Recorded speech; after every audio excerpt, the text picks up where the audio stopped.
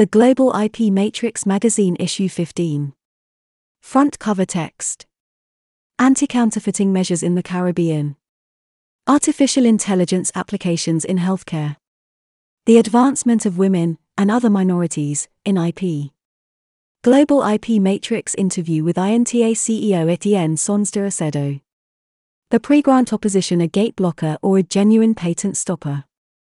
The new law. The UAE continues to enhance the safety of the IP environment. Headlined by L.S. Deva and Company, India. Enforcing a patent right in India. Dr. Joshita Deva Khemani, Managing Partner and Principal Attorney at Law, L.S. Deva & Co., India. Front cover strip advertisement. Patent Seekers front cover strip advert. Patent Seekers. The Global Patent Searchers. International Patent and Design Search Company. Website, www.patentseekers.com. Email, info@patentseekers.com. Telephone +44 16338166601. Page 2. Inside front cover advertisement. The Global IP Matrix Magazine. IP news direct from industry thought leaders. Analysis reports on innovation, IP trends, legislation, IP strategy, trademark law, patent law, copyright law, brand protection, trade secrets plus much more. Contact us today to share your industry news stories. Email info@gipmatrix.com or call +44 0203 813 0457. www.gipmatrix.com. Page 3. Editor's Note and Northlands Media PR and Marketing Limited Company Credits. Dear readers, I want to start this first edition of 2023 by wishing our readers a happy new year. We hope you all had a lovely festive holiday with your nearest and dearest and are ready to take on 2023 positively. This first edition of the Global IP Matrix magazine in January 2023 will be delivered to you by some of the industry's most respected thought leaders. Headlining this issue, Dr. Joshita Deva Khemani and co-authors from L.S. Deva & Co. in India have written an informative piece on enforcing a patent right in India. We also have a newcomer to our magazine, Keisha Fleming Lake, from Complete Intellectual Property Services in Anguilla. Keisha and Complete IP Services sponsor our new segment, Empowering the Future of IP in Anguilla and the Caribbean, which will be rolled out throughout the year to shine a spotlight on IP in the Caribbean countries. We want to welcome our new 2023 editorial board members, Mladen Vukma, from Vukma and Associates, LLC in Croatia. Laura Colada, Managing Partner at Dumont in Mexico. Max Montero, Partner at Johansson and Lane Lois, Chile. Sar Norka Anku, from Anku Anku at Law in Ghana. Keisha Fleming Lake from Complete Intellectual Property Services in Anguilla, and Ray Zhao, LL.M., Senior Partner, Head of the International Trademark Team and Attorney at Law at Unitolin Attorneys at Law in China to the magazine. As always, this edition has something for everyone working in the IP industry, and we hope that you enjoy this first edition of 2023. Elvin Hassan. The Global IP Matrix magazine is published by Northlands Media PR and Marketing Limited in London, United Kingdom. Carlos Northern. CEO and founder, Northlands Media PR and Marketing Limited, publisher of the Global IP Matrix and Women's IP World. Carlos at northlandsprmarketing.com. Elvin Hassan. Editor for the Global IP Matrix and Women's IP World, Head of International Liaisons for Women's IP World. Elvin at womensipworld.com. Craig Barber. Head of Design, the Global IP Matrix and Women's IP World. Info at northlandsprmarketing.com. Aisling Lenihan. Marketing and Creative Design. Northlands IP Media PR and Marketing Limited. Publisher of the Global IP Matrix magazine and the Women's IP World. Aisling at northlandsprmarketing.com. Page 4. The Global IP Matrix Magazine 2023 Editorial Board Members. Mladen Vukma. EU Trademark and Patent Agent at VUCMA Attorneys at Law, Croatia. Sarah Norka Ancu. Senior Partner, Head of IP, Company and Commercial Law at Ancu Ancu at Law, Ghana. Keisha Fleming Lake. Managing Attorney at Complete Intellectual Property Services, Anguilla. Max Montero. Partner at Johansson and Lane Royce, Chile. Ray ZHAO, LLM, Senior Partner, Head of the International Trademark Team and Attorney at Law. Unitalan Attorneys at Law, China. Laura Colada. Managing Partner at Dumont, Mexico. Page 5. The Global IP Matrix Magazine Contents page. Copyright News. Page 9. The Battle to Protect Musical Works in Sri Lanka, a brief overview of emerging issues in the modern era. Anomi Wanigasekara, Partner, and Sabira Sharif, Senior Associate at Julius and Creasy, Sri Lanka. Patent News and Stories. Page 11. The pre-grant opposition a gate blocker or a genuine patent stopper. Mr. D. P. S. Palmer, former technical member, Patents, erstwhile Intellectual Property Appellate Board Special Counsel at Lex Orbis, India. Page 17. Artificial Intelligence Applications in Healthcare. Geraint James, Senior IP Manager at Patent Seekers and PatWorld, UK. Page 21. Enforcing a Patent Right in India. Co-authors, Dr. Joshita Deva Khemani, Managing Partner and Principal Attorney at Law, Mr. Sonal Mishra, Director, Patent Attorney and IP Specialist, Mrs. Ostha Sharma, Senior Patent Attorney and IP Specialist at LS Deva & Co., India. Page 25. Satisfying the written description requirement, applying the statute's plain text or additional atextual interpretation. Anshul Bharti, Associate Vice President at Ashma IP, India. Women's IP World Bite-Size Segment, sponsored by Dumont. Page 31. The Advancement of Women and Other Minorities in IP. Written by Laura Colada, Managing Partner at Dumont, Mexico. Page 35. Guidance on the application and use of Class 35 service marks. Ray Zhao, LLM, Senior Partner, Head of the International Trademark Team, Attorney at Law and Trademark Attorney at Unitalan Attorneys at Law, Patent. Trademark and Copyright, China. Page 37. Ambush Marketing. How did the FIFA World Cup Qatar 2022 protect itself against this practice? Eileen Castillo Sepulveda, Founding Partner at INNVENTIVA Espacio Legal, Dominican Republic. Page 41. The New Law. The UAE continues to enhance the safety of the IP environment. Jihad Ul Hassan, CEO at JAH Intellectual Property, Doha, Qatar. Empowering the future of IP in Anguilla and the Caribbean segment sponsored by Complete Intellectual Property Services. Page 47. Anti-counterfeiting measures in the Caribbean. Keisha Fleming Lake, Managing Attorney at Complete Intellectual Property Services, Anguilla. Conference Corner Segment, INTA 2023. Page 52. Global IP Matrix Interview with INTA CEO Etienne Sonsder Acedo. Page 6. Contributors to Issue 15 of the Global IP Matrix magazine. Anomi Wanigasekara. Partner at Julius and Creasy, Sri Lanka. Sabira Sharif. Senior Associate at Julius and Creasy, Sri Lanka. D. P. S. Palmer. Former Technical Member, Patents, erstwhile Intellectual Property Appellate Board Special Counsel at Lex Orbis, India. Geraint James. Senior IP Manager at Patent Seekers and PatWorld, UK. Dr. Joshita Deva Khemani. Managing Partner and Principal Attorney at Law at LS Deva & Co., India. Sonal Mishra. Director, Patent Attorney and IP Specialist at LS Deva & Co., India. Ostha Sharma. Senior Patent Attorney and IP Specialist at LS Deva & Co., India. Anshul Bharti, Associate. Vice President at Ashma IP, India. Laura Colada, Managing Partner at Dumont, Mexico.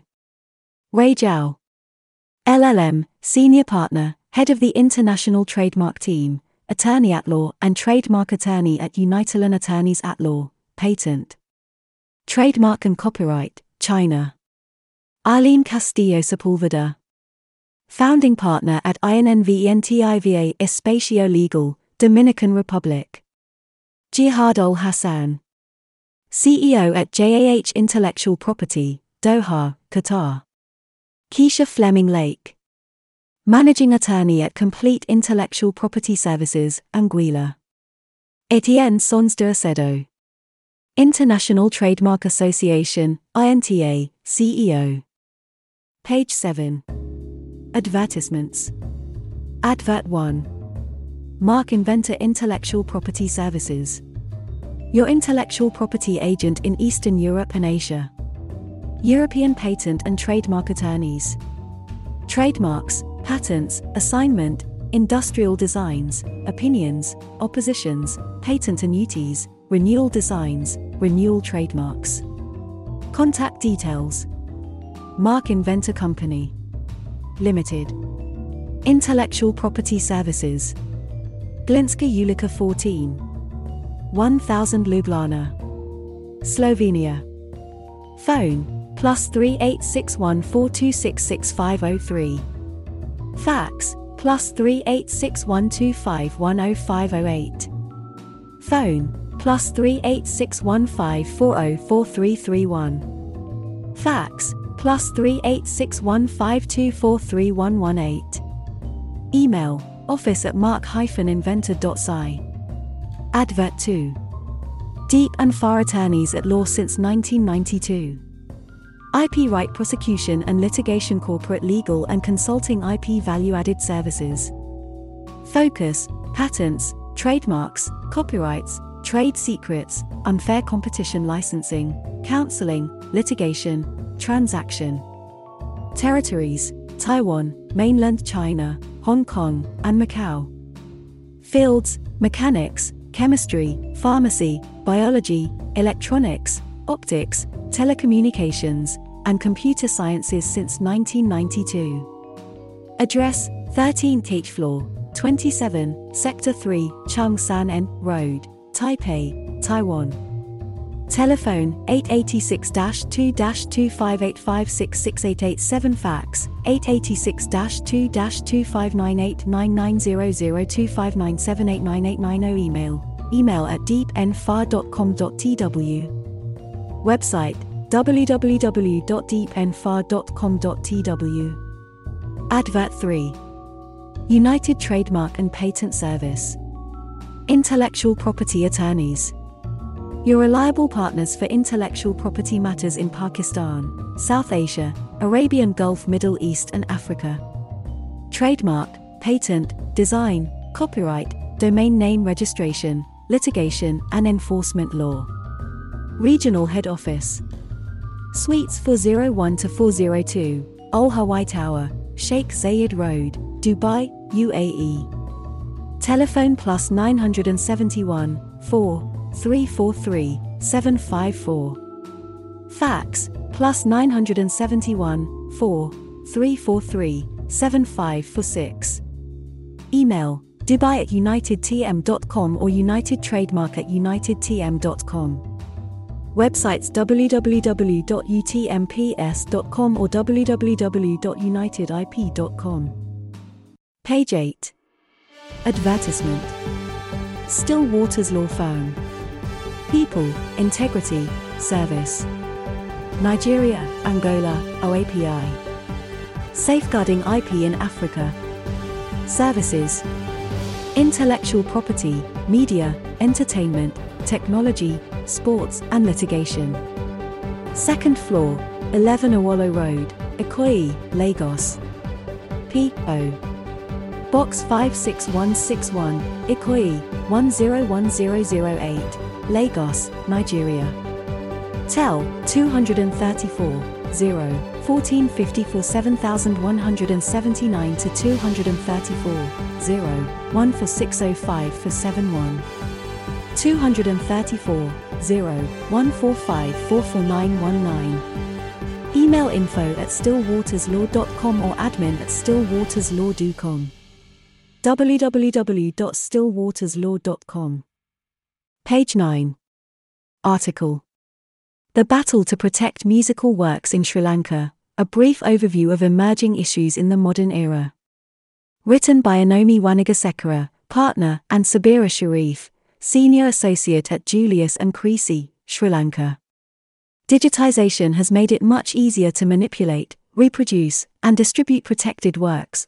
Sri Lanka is no exception, and with the rapid growth of the music industry, striking a balance between the rights of the authors, the legitimate interest of the users of such creations and the hindrance to the development of the creative music industry are very important. The Intellectual Property Act, No. 36 of 2003, IP Act, govern all intellectual property rights in Sri Lanka, including copyrights.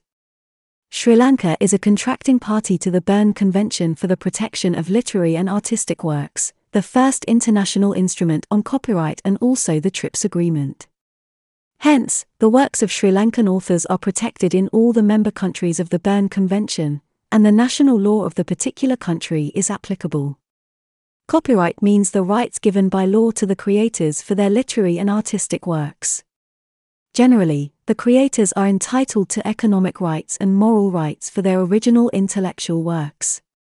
While economic rights include the right to reproduce, sell, rent, distribute, communicate to the public, translate, etc., moral rights cover the right to claim the authorship and the right to oppose distortion or mutilation of the work. Point 2. In Sri Lanka, registration of copyright is not required to obtain protection and is subject to limitations provided in the IP Act. Copyright will be protected during the lifetime of the author and for a further period of 70 years from the date of his death. Point 3. Accordingly, musical works, with or without accompanying words, are protected for. In a backdrop where songs are tilted as cover songs, 5 generally uploaded on digital platforms such as YouTube and other social media have become very popular and common in the present context. Protection of the rights of the original performers and liabilities of these digital platforms, technically termed intermediaries, have become a hot topic of discussion. Protection of the rights of authors in their original musical works, when used in reality shows and concerts, is also very much appropriate in the present context, as striking a balance between copyrights and the development of the music industry is essential. Jake D. Fernando vs. Wasith Chandrasesri Gamilath. In the decided case of J. D. Fernando vs. Wasith Chandrasesri Gamilath 6, which was an appeal from the judgment of the Commercial High Court of Colombo, where the issue arose by the defendant, including a song called Pinsuduan in a teledrama titled Malkekulak without the due authorization of the plaintiff, who was the widow of the copyright holder. The plaintiff claimed infringement of copyrights on the composition of the said song in terms of Section 19(1) of the Code of Intellectual Property Act No. 52 of 1979. It was held that the plaintiff had the rights for the musical composition under the Act, and it will be clear that the use of the said composition by the defendant without permission was an infringement of the rights of the plaintiff.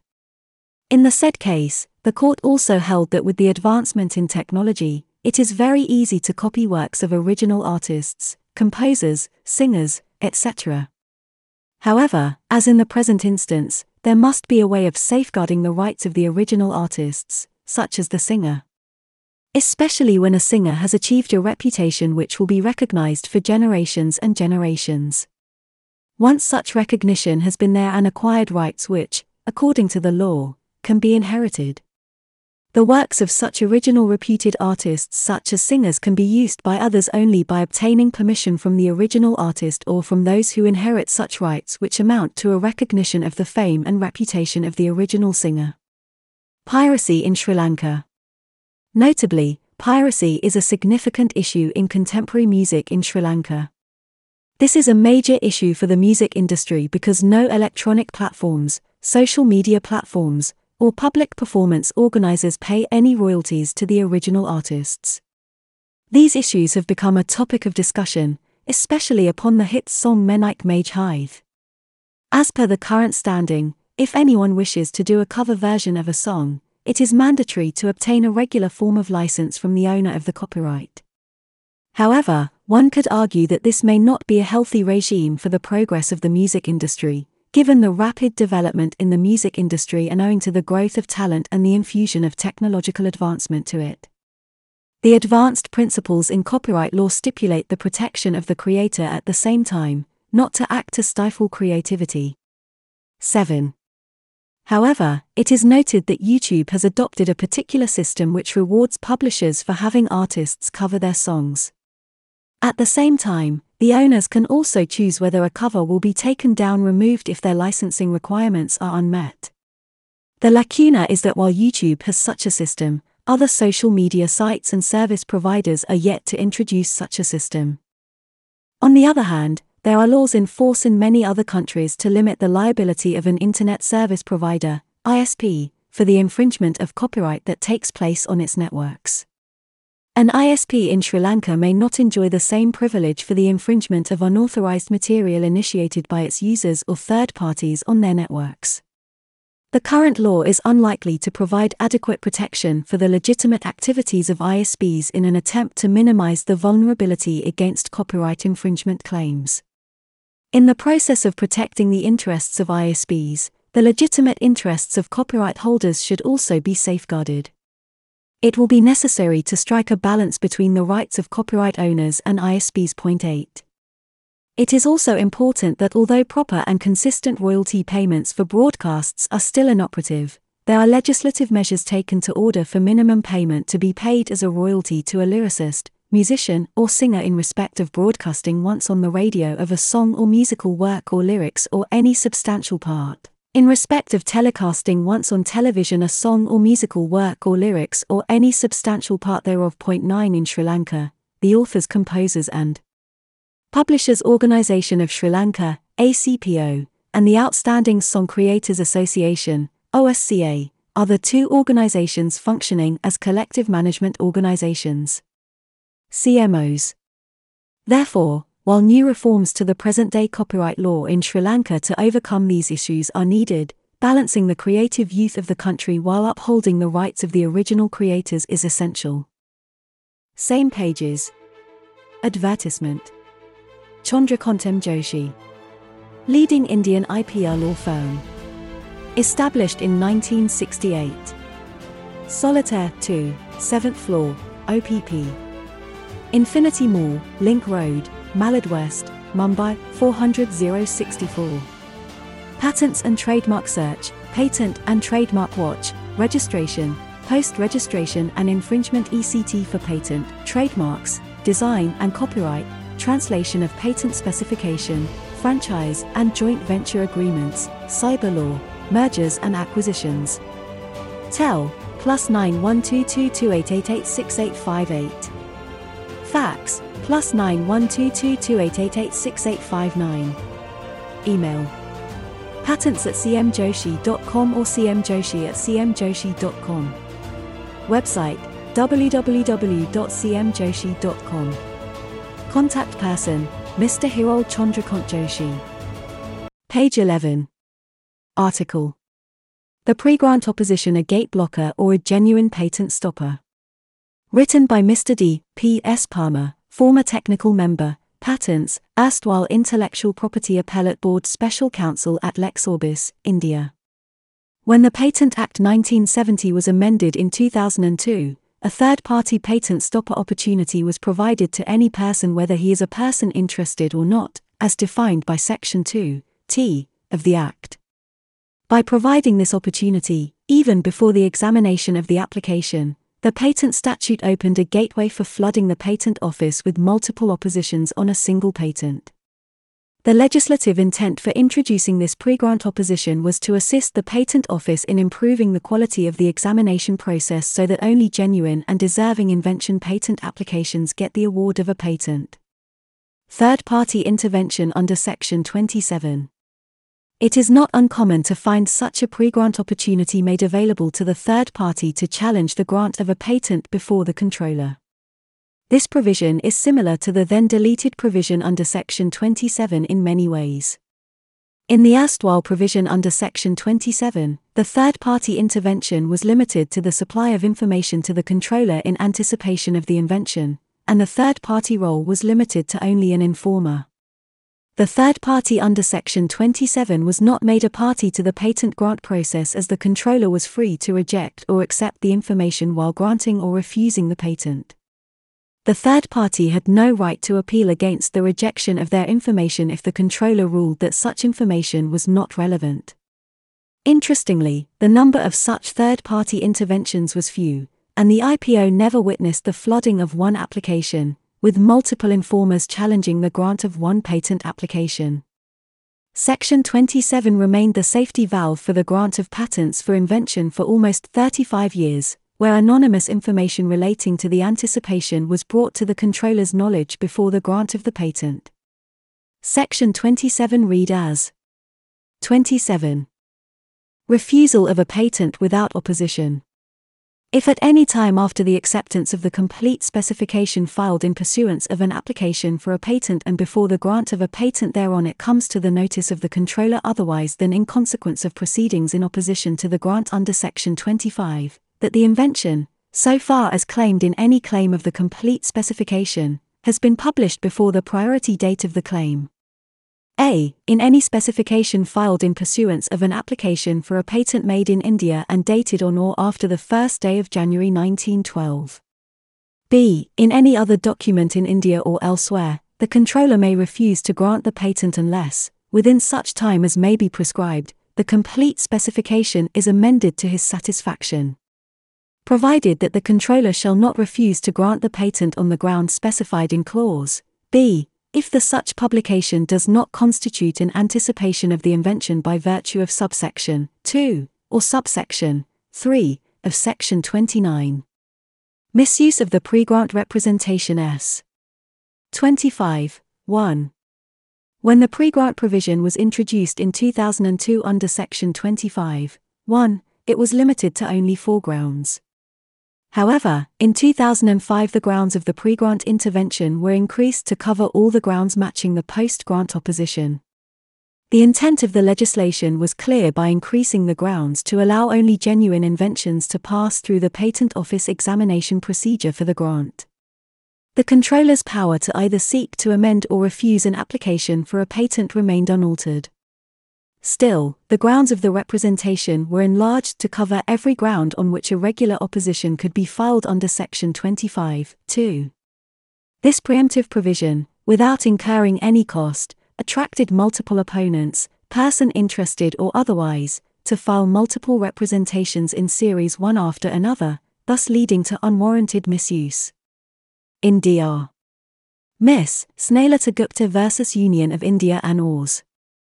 Honorable Delhi High Court came down heavily on such practice and ruled that there is a need to discourage the filing of serial oppositions. Need to discourage the filing of serial oppositions. 62. Accepting the submissions of pre-grant opposers in the present batch of cases that till such time the grant of a patent is not entered in the register, and notwithstanding that an order has already been passed on file by the controller granting a patent, they can continue to file the pre-grant representations in terms of Section 25, 1, might result in the W.P.C. numbers 3516, 3517, 5422, 5423 of 2007 and 10399. 10,400 and 10450 of 2009 and 1020 of 2010. Page 34 of 40. Phenomena of serial oppositions, as has happened in the case of the applications filed opposing the patent supplied for by J.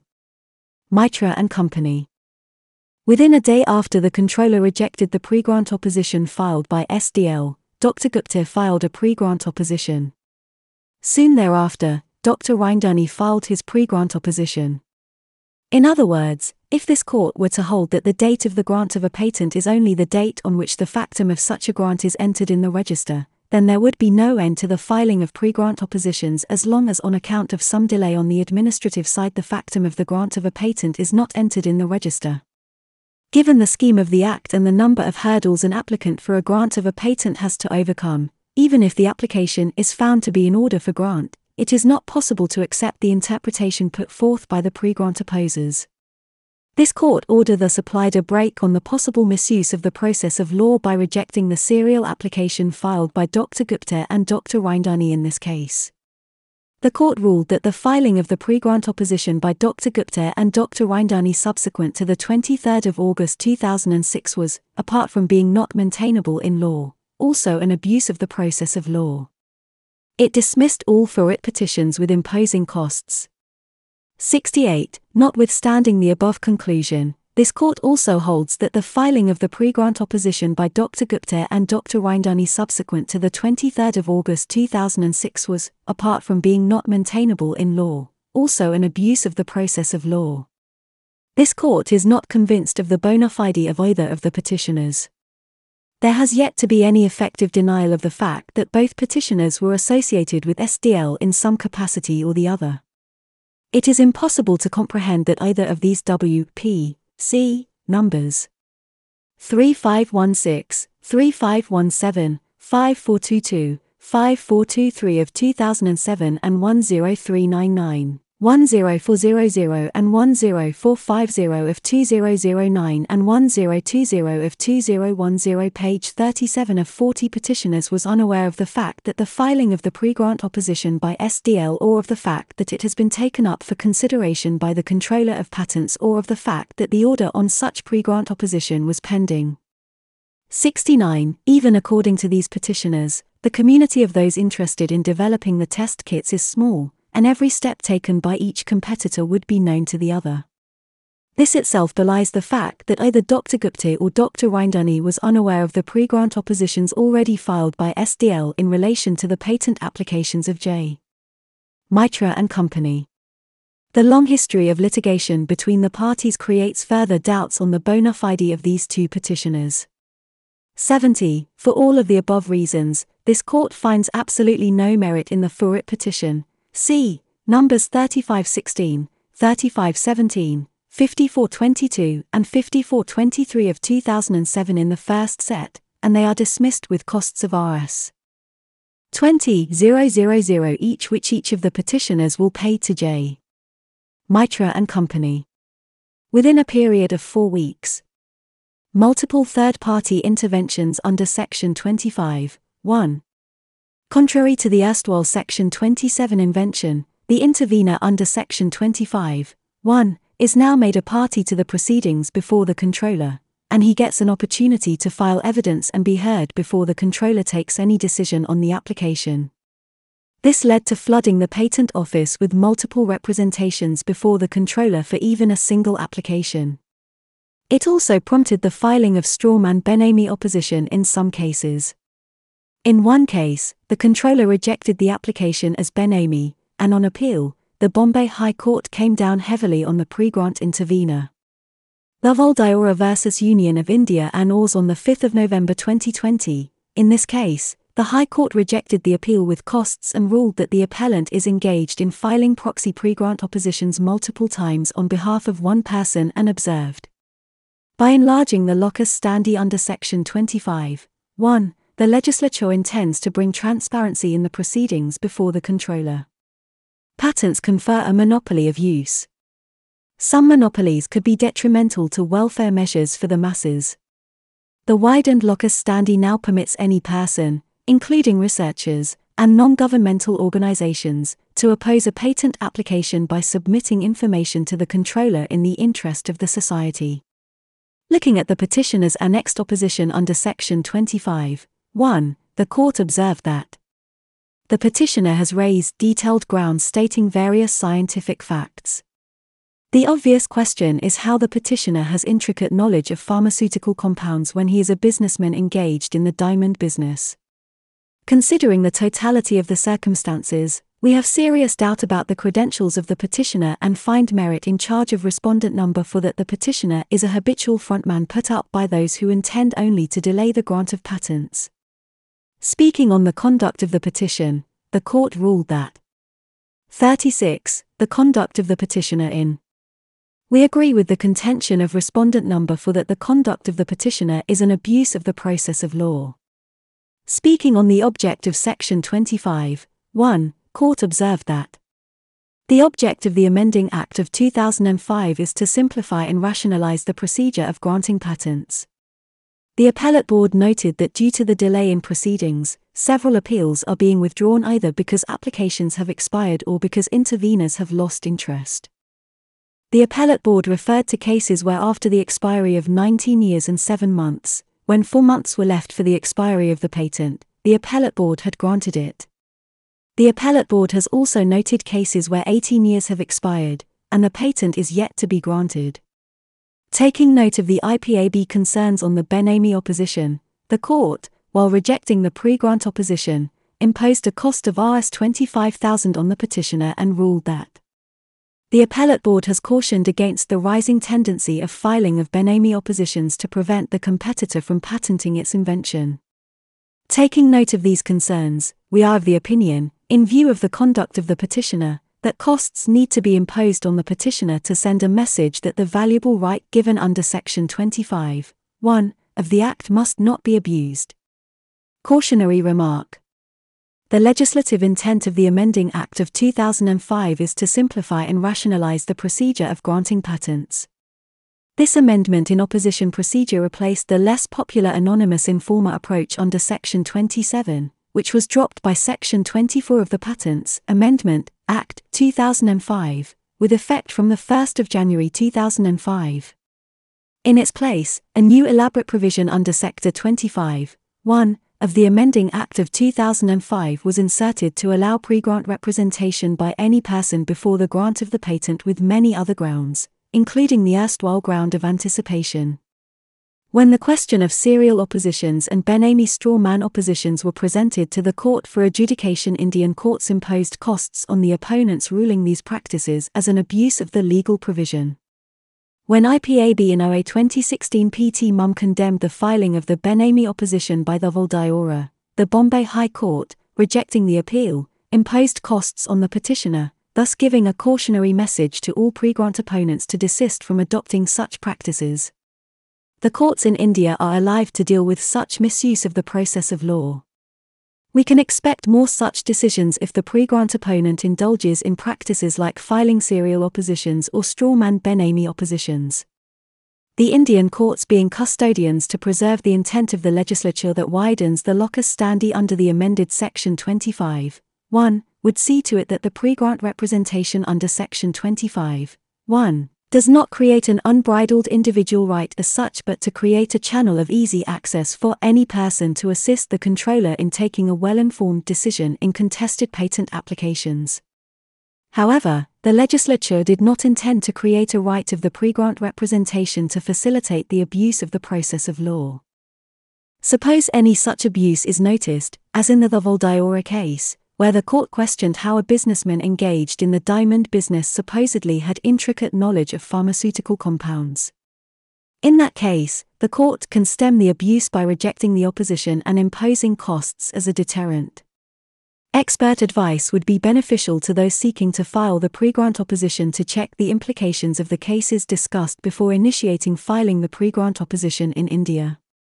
Last but not least, the object of the pre-grant opposition should remain grounded to assist the controller as a genuine patent stopper, and in no case should the pre-grant opposition process turn into a gate blocker in the hands of opponents. Page 15. Advertisement. Lex Orbis. Intellectual Property Attorneys.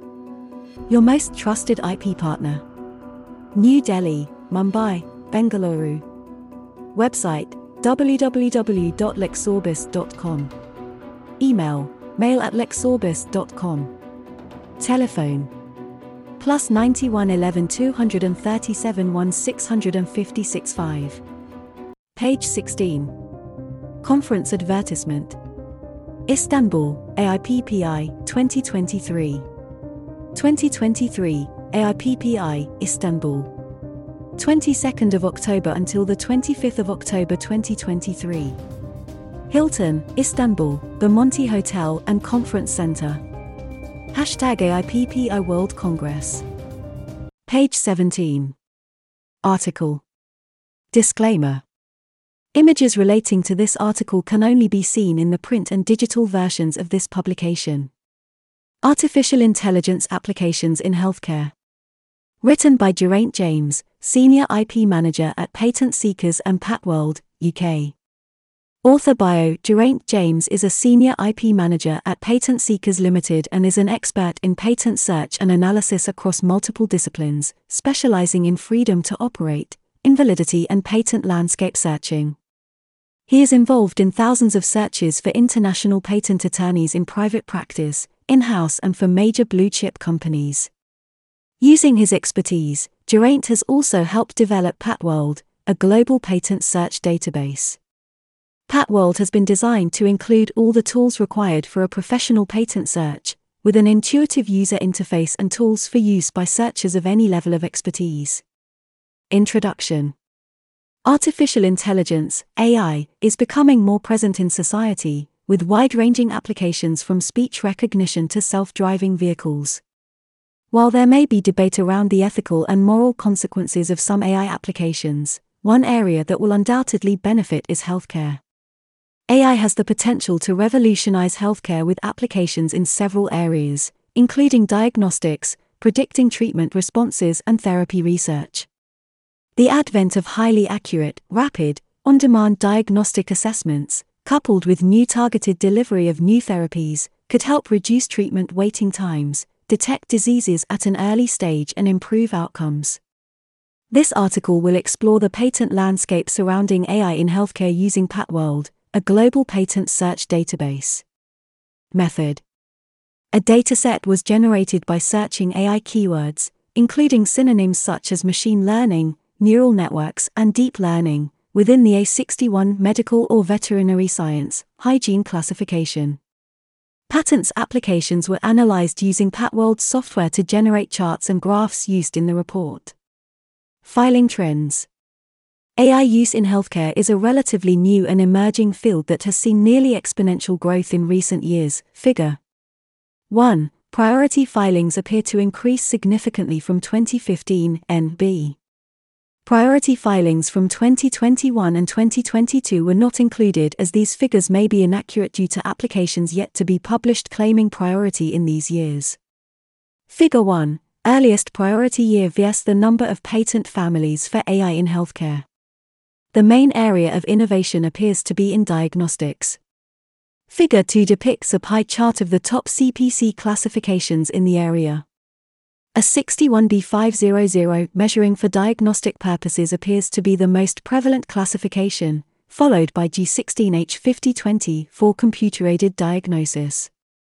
Figure 2 also shows a 61B57267 and 7264, which are related to classification of physiological signals or data, e.g. using neural networks, statistical classifiers, expert systems or fuzzy systems and several G classifications that are related to AI in general. There appear to be several areas within diagnostics where AI could be implemented, some of which include online diagnostic tool using a patient questionnaire, US 10 for 78112B2, Harvard College. Deep learning-based diagnosis of lung disorders from X-ray images, US 20210429116A1, AI Tech and the Regents of the University of California. Rapid assessment and outcome analysis using machine learning classifiers, US 108251667B2, Siemens Healthcare. Figure 2. CPC classification versus number of patent families. Assignee and territory analysis. Figure 3 shows the top 10 assignees and their portfolio size in the top 10 publication application territories. China, US and EP have a significant number of publications, with Siemens Healthcare and Koenig Clicky Phillips having the largest portfolios. There is a mix of assignees from different backgrounds, some originating from healthcare, e.g. Siemens Healthcare, and others from the broader computer science area, e.g., IBM. Figure 3. Assignee versus publication territory. AI in research. Interestingly, IBM appears to have filed an application for an AI training mechanism to develop an AI-based medical solution, US 20200275530A1. Using AI to discover new therapies or assist in the development of existing therapies could help streamline the clinical workflow of drug development by reducing development timelines and assisting in clinical trials.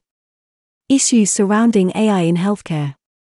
Although the application of AI in healthcare has the potential to drastically improve therapeutic outcomes, there are several ethical challenges surrounding its use.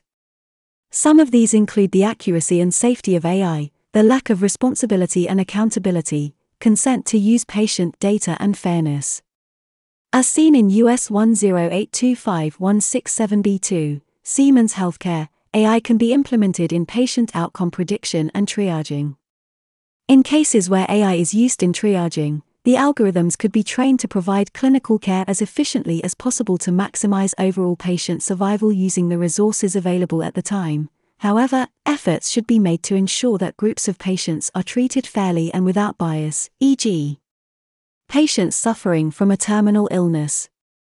This can be seen in the patent literature, with roughly a third of publications with triage in the text also disclosing fairness, bias, moral or ethic keywords. Summary. From the patent data, it is clear that AI in healthcare is a rapidly developing technology area with a wide range of applications.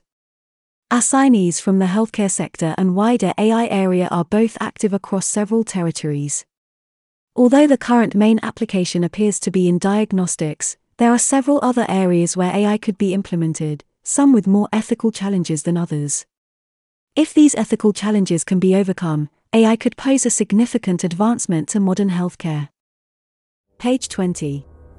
Advertisement. PatWorld is an innovative and cost-effective patent search tool developed by specialists to meet the needs of the industry. The core of PatWorld centers around an intuitive search form providing you with all the tools required to extract and analyze the results you need from over 115 million indexed patent documents covering multiple territories and languages. We have drawn on over 100 years of combined patent searching experience to develop tools and features that allow you to archive the most from your searches. Simple to use, customize view, save search history, share folders, language translation tool, flexible payment options. Email for further info. Your access to the world of patents. Search 115+ million patent documents. Head Office UK. Email, sales@patworld.com. North America Office. Email, salesna@patworld.com. www.patworld.com. Page 21. Article. Enforcing a patent right in India. Co-authors, Dr. Joshita Deva Khemani, Managing Partner and Principal Attorney at Law, Mr. Sonal Mishra, Director, Patent Attorney and IP Specialist, Mrs. Ostha Sharma, Senior Patent Attorney and IP Specialist at L.S. Deva & Co., India. A strong patent regime is one of the essential pillars for the growing economy of any country. India has realized the importance of having powerful intellectual property, IP. Accordingly, the Government of India is putting rigorous efforts into aligning its policies and systems to grow its IP ecosystem. The said efforts have materialized in the exponential growth of India in the Innovation Index, its global ranking, the number of domestic and international patent filings, and the grant of patent applications. As per the published data, India has seen a 50% increase in patent filings in the last 7 years, has much reduced backlogs at the Patent Office, and has increased awareness of the IP among different strata of society due to numerous campaigns and training by Department of Promotion of Industry and Internal Trade, DPIIT, and the patent offices. A nearly fivefold increase is seen in the grant of patents in 2021 to 2022 compared to 2014 to 15. It is evident from the available figures that India is moving towards creating a robust IP ecosystem to boom India's position over the globe. However, the robust IP not only includes efficient processing of patent applications at the Patent Office or fostering innovations or reducing the backlog of pending applications, but also includes a bona fide process of enforcing patent rights once the patent application is proceeded to grant. This article shall now discuss in detail the laws and authorities governing patent enforcement rights in India. Laws governing the enforcement of patent rights. The laws governing the enforcement of patent rights are as follows. Statutory law. The Patents Act 1970 and the rules therein govern the patent rights of the patentee. The Indian government is constantly putting efforts into amending rules to strengthen the patent process and its ecosystem. Court decisions. The prior judgment's decisions precedents play an important role while adjudicating the matter. The Indian courts consider judgments case laws from the superior courts or other jurisdictions that have dealt with similar situations that act as a guiding light to conclude a current case. International treaties. India is a part of various international treaties that have laid a basic framework for its member countries to follow when dealing with issues related to intellectual property matters. During the conflict of interest, the above order is the priority of the order during adjudication. Judicial quasi-judicial authorities. The authorities that adjudicate the patent-related disputes are as follows. Patent offices. The examination and processing of patent applications are carried out at the Patent Offices of India. India has 4 patent offices: Delhi, Mumbai, Kolkata, and Chennai. The controllers appointed at the patent offices also handle patent opposition matters. The procedures of the patent offices are based on the Patents Act 1970 and its rules therein. District courts. As per Section 104 of the Patents Act, the initiation of an infringement suit is made at the district courts. High courts. As per recent amendments to the Patent Act, the Intellectual Property Appellate Board, IPAB, was dissolved in April 2021. A special division has been made in the High Courts to deal with the appeals arising from the controller's decisions and revocation proceedings. The said division has already been made at the Delhi and Kolkata High Courts, and such divisions are yet to be made for other jurisdictions. Further, the High Courts adjudicate the infringement proceedings.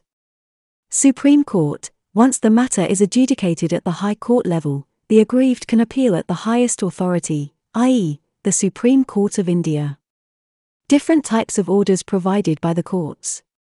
The different types of orders that are passed by courts while adjudicating the patent enforcement rights of the patentees are as follows. Interlocutory injunction. It is also termed an interim injunction. The judge may pass an interim injunction to prevent the defendant party from doing acts that might amount to infringement till the final determination of the case. Permanent injunction. Once the case is adjudicated and the party is held accountable, then the court may order to refrain the party from carrying out activities considered infringement in India. Damages. The court may order payment of royalties or reimbursement of profits to the plaintiff that the defendant receives by carrying out infringing activities. Seize or destruction of goods. The court may appoint a local commissioner to seize or destroy the infringing goods. Freezing goods. The court may order to freeze goods that shall refrain the defendants not to destroy the goods amounting to infringement till the case is adjudicated. Procedure and timelines for patent enforcement suits. The following procedures and timelines are to be followed while filing the patent infringement suits. Plaint and interim injunction applications are to be filed at the institution of the suit. In every plaint, facts are to be proved by an affidavit.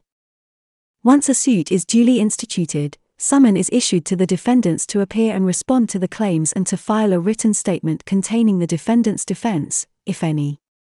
The statement of defense, written statement, and reply to the interim injunction application has to be filed within 120 days of such summon. The plaintiff is allowed to file a rejoinder to the defendant's reply to the interim application and replication of the statement filed by the defendant. Counter-claim challenging the validity of the suit patent is to be prepared by the defendants and filed within 2 to 3 weeks after filing of the written statement. The authorized signatory would be required to execute documents. A hearing is appointed to respond to the interim injunction. On the next date before the court will hear the plaintiff's case for granting ad interim injunctions, restraining the defendant from using the subject patent up to the determination of the plaintiff's interim injunction application. Determination of interim injunctions usually takes 6 to 8 months and is post-completion of pleadings between the parties. The plaintiff may also be granted an ex parte injunction depending on the facts of the case. To grant such an ad interim injunction, The court will determine if there is a prima facie case the balance of convenience is in favor of the plaintiff. Irreparable injury harm is likely to be caused to the plaintiff if the injunction is not granted if the defendant has set out a credible challenge against the validity of the suit patent. Further, the procedures and timelines for such suits are strictly governed by the Commercial Courts Act of 2015. The said Act also ensures heavy penalties and strict actions in case of non-adherence. Furthermore, to avoid frivolous suits, the courts have recently taken the view that the plaintiffs must carry out appropriate investigations before filing the suit. This has increased the significance of investigators' affidavits or expert evidence at the stage of determination of interim injunction. A recent patent enforcement case. The Indian government recognizes the importance of speedy disposal of patent infringement suits, revocation proceedings, or appeal matters. Therefore, the Commercial Courts, Commercial Appellate Division of High Court 2015, and Intellectual Property Division, IPD, were introduced to expedite the litigation matters. The following are some of the patent-related cases that the High Court has recently adjudicated. FMC Corporation vs. Natco Pharma Limited, CS, Com. 349/2022. The suit was filed for seeking a decree of permanent injunction against the defendant from infringing the patent rights of the plaintiffs under the Patent No. 298645, IN 645, by using directly or indirectly any processes covered by the said patent granted by the Controller of Patents, in favor of the plaintiffs on 6 December 2005. Based on the findings coupled with the specification of IN 645 and the detailed description therein, in the prima facie view, sulfonyl chloride, more particularly, methanesylphonyl chloride, is an essential and integral part of the suit patent. The settled law for determining the question of infringement is that it has to be kept in mind that non-essential or trifling variations in the allegedly infringing process would not be germane as long as the substance of the suit patent is copied. The doctrine of equivalence should be applied to examine if the substituted elements in the infringing product does the same work, in substantially the same way, to accomplish the same result. Seen in this light, it is considered if the use of thionyl chloride in the Natco process is a minor trivial change from the use of sulfonyl chloride, which as a reagent is critical to the novelty and functionality of the suit patent, to infringe the suit patent, applying the doctrine of equivalence. Both advisors agree that thionyl chloride and sulfonyl chloride are different. Because of the aforesaid, Natco is permitted to launch its product with a caveat that it shall remain bound by the undertaking and assurance given to the court that it will not use a process claimed under IN 645 or any other process which infringes the suit patent IN 645. Additionally, Natco is advised to keep accounts of the sales and shall file the same on an affidavit quarterly in this court. Sterlite Technologies Limited vs HFCL Limited, CS, Com. 19/2022. The suit was filed by plaintiff Sterlite Technologies Limited, seeking, inter alia, an injunction restraining infringement of Indian Patent No. IN 335369, IN 69 suit patent, relates to optical fiber cables, OFCs. Based on the submissions made by the defendants and further analysis of the prior arts and claims of the suit, the Delhi High Court prima facie concluded that the plaintiff is entitled to the interim injunction as there is serious doubt as to the novelty and inventive nature of the suit patent itself. The court also noticed that the defendant is a leading company in the optical fiber business. It is also a listed company. The court also bears in mind that the defendant was permitted to honor certain purchase orders, which were placed on them from various foreign companies, including products covered by the suit patent. These supplies were permitted to be made, despite the operation of the injunction order subject to certain deposits. Even now, the view being taken by this court both on infringement and validity is prima facie in nature and would not bind the trial of the suit post-evidence. Considering these overall facts and circumstances, in the opinion of the court, the ex parte injunction is vacated on specific terms and conditions. Conclusion. The Indian patent regime is undergoing a sea change, be it administrative, legislative, or on the enforcement front. On the enforcement front, we are setting up IPDs, akin to IP courts, with specialized benches to adjudicate patent matters catalyzing the development of patent jurisprudence in India. For example, as indicated above, the courts have applied the doctrine of equivalence to patent infringement cases in India for the first time. Another positive move is to treat all patent infringement suits as commercial suits, meaning that the patent infringement suits have to be dealt with in a time-bound manner. We still need to catch up, but we are catching up fast. Page 24. Advertisement. Most trusted IP law firm in India. Patent and trademark attorneys. L.S. Deva and Company. Established in 1932. New Delhi, Kolkata, Bengaluru. Committed to protecting innovations. Patents. Trademarks. Design. Copyright. Trade secrets. Cyber laws. Media and entertainment plus much more related to IP. Website: www.lsdeva.com. Email: mailinfo@lsdeva.in. Telephone: +9 10332357101020. Fax: +9 103323571018. Kolkata, Delhi, Bangalore, Guwahati. Page 25. Article: Satisfying the written description requirement, applying the statute's plain text or additional atextual interpretation. Written by Anshul Bharti, Associate Vice President at Ashma IP, India. 3 separate requirements for specification under 35 U.S.C. 112(a) are the specification must include a written description of the invention, enablement, and best mode of carrying out the claimed invention. The specification shall contain a written description of the invention and of the manner and process of making and using it in such full, clear, concise, and exact terms as to enable any person skilled in the art to which it pertains or with which it is most nearly connected, to make and use the same. The objective standard for determining compliance with the written description requirement is: does the description clearly allow the person of ordinary skill in the art to recognize that the inventor had possession of the claimed invention at the time of filing? After reading the plain text for the written description requirement, the question here is whether 35 U.S.C.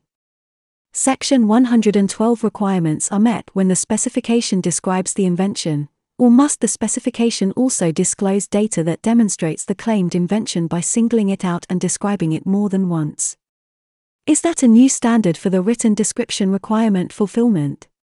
The answer to this is not always. Interpretation sometimes varies considering factors like prior arts and obviousness.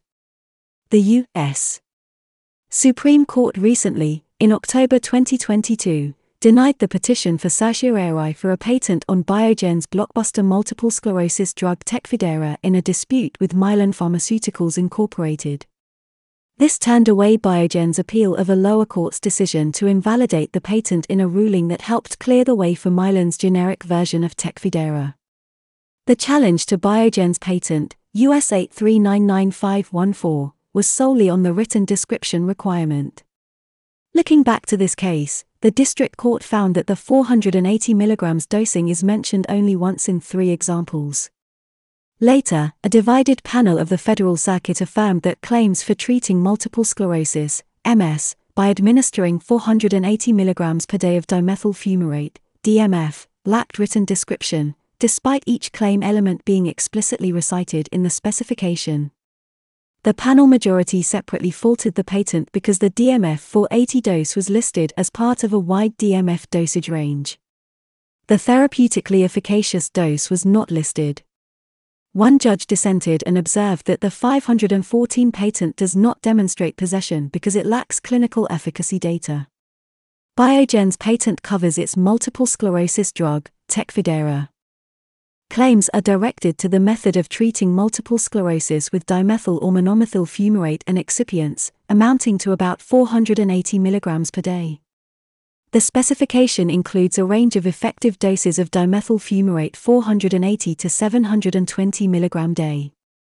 The Federal Circuit ignored the plain text of the statute and precedent. It formulated the new written description requirement, including the need to prove the claimed invention works as described, including the evidence of the efficacy of its claimed method. Despite the fact that each case is differently decided based on specific facts and circumstances, there is a doubt that such rulings neglect the text and purpose of Section 112 and break the settled law. Written description means written description, neither more nor less. Indeed, the extended atextual approach imposed by the Federal Circuit would make it nearly impossible to obtain patent protection for new treatment methods. This decision thus makes the written description requirement inconsistent, creating uncertainty about the information that a patent must disclose to support a claim directed to a method of treatment. Hence, it is a challenge to meet the requirements of the written description in the method of treatment claims. There are several factors to demonstrate what makes the treatment effective, for instance, dosage form, dosage strength, and route of administration. These requirements may lead applicants to delay the filing of an application until sufficient experimental results are available to support the claimed invention. The takeaway lesson here is simple: if the application has already been filed and the final efficacious dosage is concluded afterwards, the applicant may file a continuation in part application with clinical phase data. However, there is no set rule for the interpretation of the written description requirements. To illustrate this, let us take another example of a recent decision for United Therapeutics Corporation, UTC, versus Liquidia Therapeutics. In this case, UTC holds NDA for Tyvaso, an inhaled solution formulation. US 10,716,793, the 793 patent, relates to a method of administering treprostinil via inhalation involving administering high doses of treprostinil using a metered dose inhaler over a short period. Liquidia submitted NDA for LIQ 861, treprostinil, inhalation powder to U.S. Food and Drug Administration for the treatment of pulmonary arterial hypertension, PAH. Asserted claims are directed to a method of treating pulmonary hypertension comprising administering by inhalation to a human suffering from pulmonary hypertension a therapeutically effective single-event dose of a formulation comprising treprostinil or a pharmaceutically acceptable salt thereof with an inhalation device, wherein the therapeutically effective single-event dose comprises from 15 micrograms to 90 micrograms of treprostinil or a pharmaceutically acceptable salt thereof, delivered in 1 to 3 breaths. There were other arguments, however. Here we will discuss only the written description requirement. Liquidia argues that the 793 patent does not provide adequate written description support for the claimed dry powder formulation of treprostinil or corresponding DPI, dry powder inhaler, suitable for treating PH patients. Also, no disclosure is relevant to developing a powder formulation, and no excipients or carrier is disclosed. The 793 patent specification provides the specification. The inhalation device can also be a dry powder inhaler. In such cases, the respiratory drug is inhaled in solid formulation, usually in the form of a powder with a particle size of fewer than 10 micrometers or less than 5 micrometers in diameter. Also, it mentions dosages, 1590g, and the mode and method of treatment, 1 to 3 breaths by inhalation. The court considered the prior art and obviousness relationship in this case. Numerous DPIs were available by 2006, priority date of the 793 patent, and the process for developing dry powder formulations was well known and involved routine techniques. Lactose was the only approved carrier as of 2006, so experimentation was not needed to identify a suitable carrier for powder formulation. POSA would be able to develop a dry powder formulation of treprostinil and a corresponding DPI for the treatment of PH with routine experimentation. The patentee may rely on information that is well known in the art for purposes of meeting the written description requirement. Hence, even after not fully describing the invention's detailed variations, Liquidia failed to prove that claims of the 793 patent are invalid for lack of written description. Conclusion. The written description requirement should be carefully considered while drafting a patent application. The applicant needs to describe not only the specific invention he has but all the feasible versions, because if one does not describe the variations, those are not considered a part of the invention and will attract competitors to copy without infringing the patent. The description does not mean only mentioning the invention in one place, it should clearly depict the possession of the invention. The drafter should illustrate the invention using a characterization from the broadest possible scope to the greatest detail or specificity possible. This guidance sounds simple enough, but it requires more effort and foresight than expected. Same page. Conference advertisement. Pharma and Biotech, Patent Litigation Europe. 24th to 25th of January, Amsterdam, Netherlands. Define, shape and create successful patent strategies and mitigate risks. Register now at pharmabiotechpatentlitigation.com. Page 28. Conference advertisement. 14th GIPC. Ideas. Innovation. IP. Join, #the celebration of intellect. 14 years, 200 plus sessions, 220 plus speakers, 3,900 plus delegates, 50 plus countries. 18 to 19 February 2023, Goa Marriott Resort and Spa, Panji, Goa, India. Global package. Access to the 2-day conference with lunch and gala dinner, access to attendee mobile app 15 days prior to the event, complimentary pass to the reception dinner worth $100. 1 year GIPC membership worth $150. Now only $850. For registrations, +9 1900700191, mail at gipc2023.com, www.gipcgoa.com.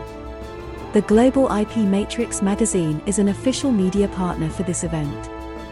Make sure to visit their exhibition stand if you are attending. Page 29. Segment cover page. Women's IP World Bite Size. We continue and advance in highlighting women's essential work and contributions in IP law and innovation globally.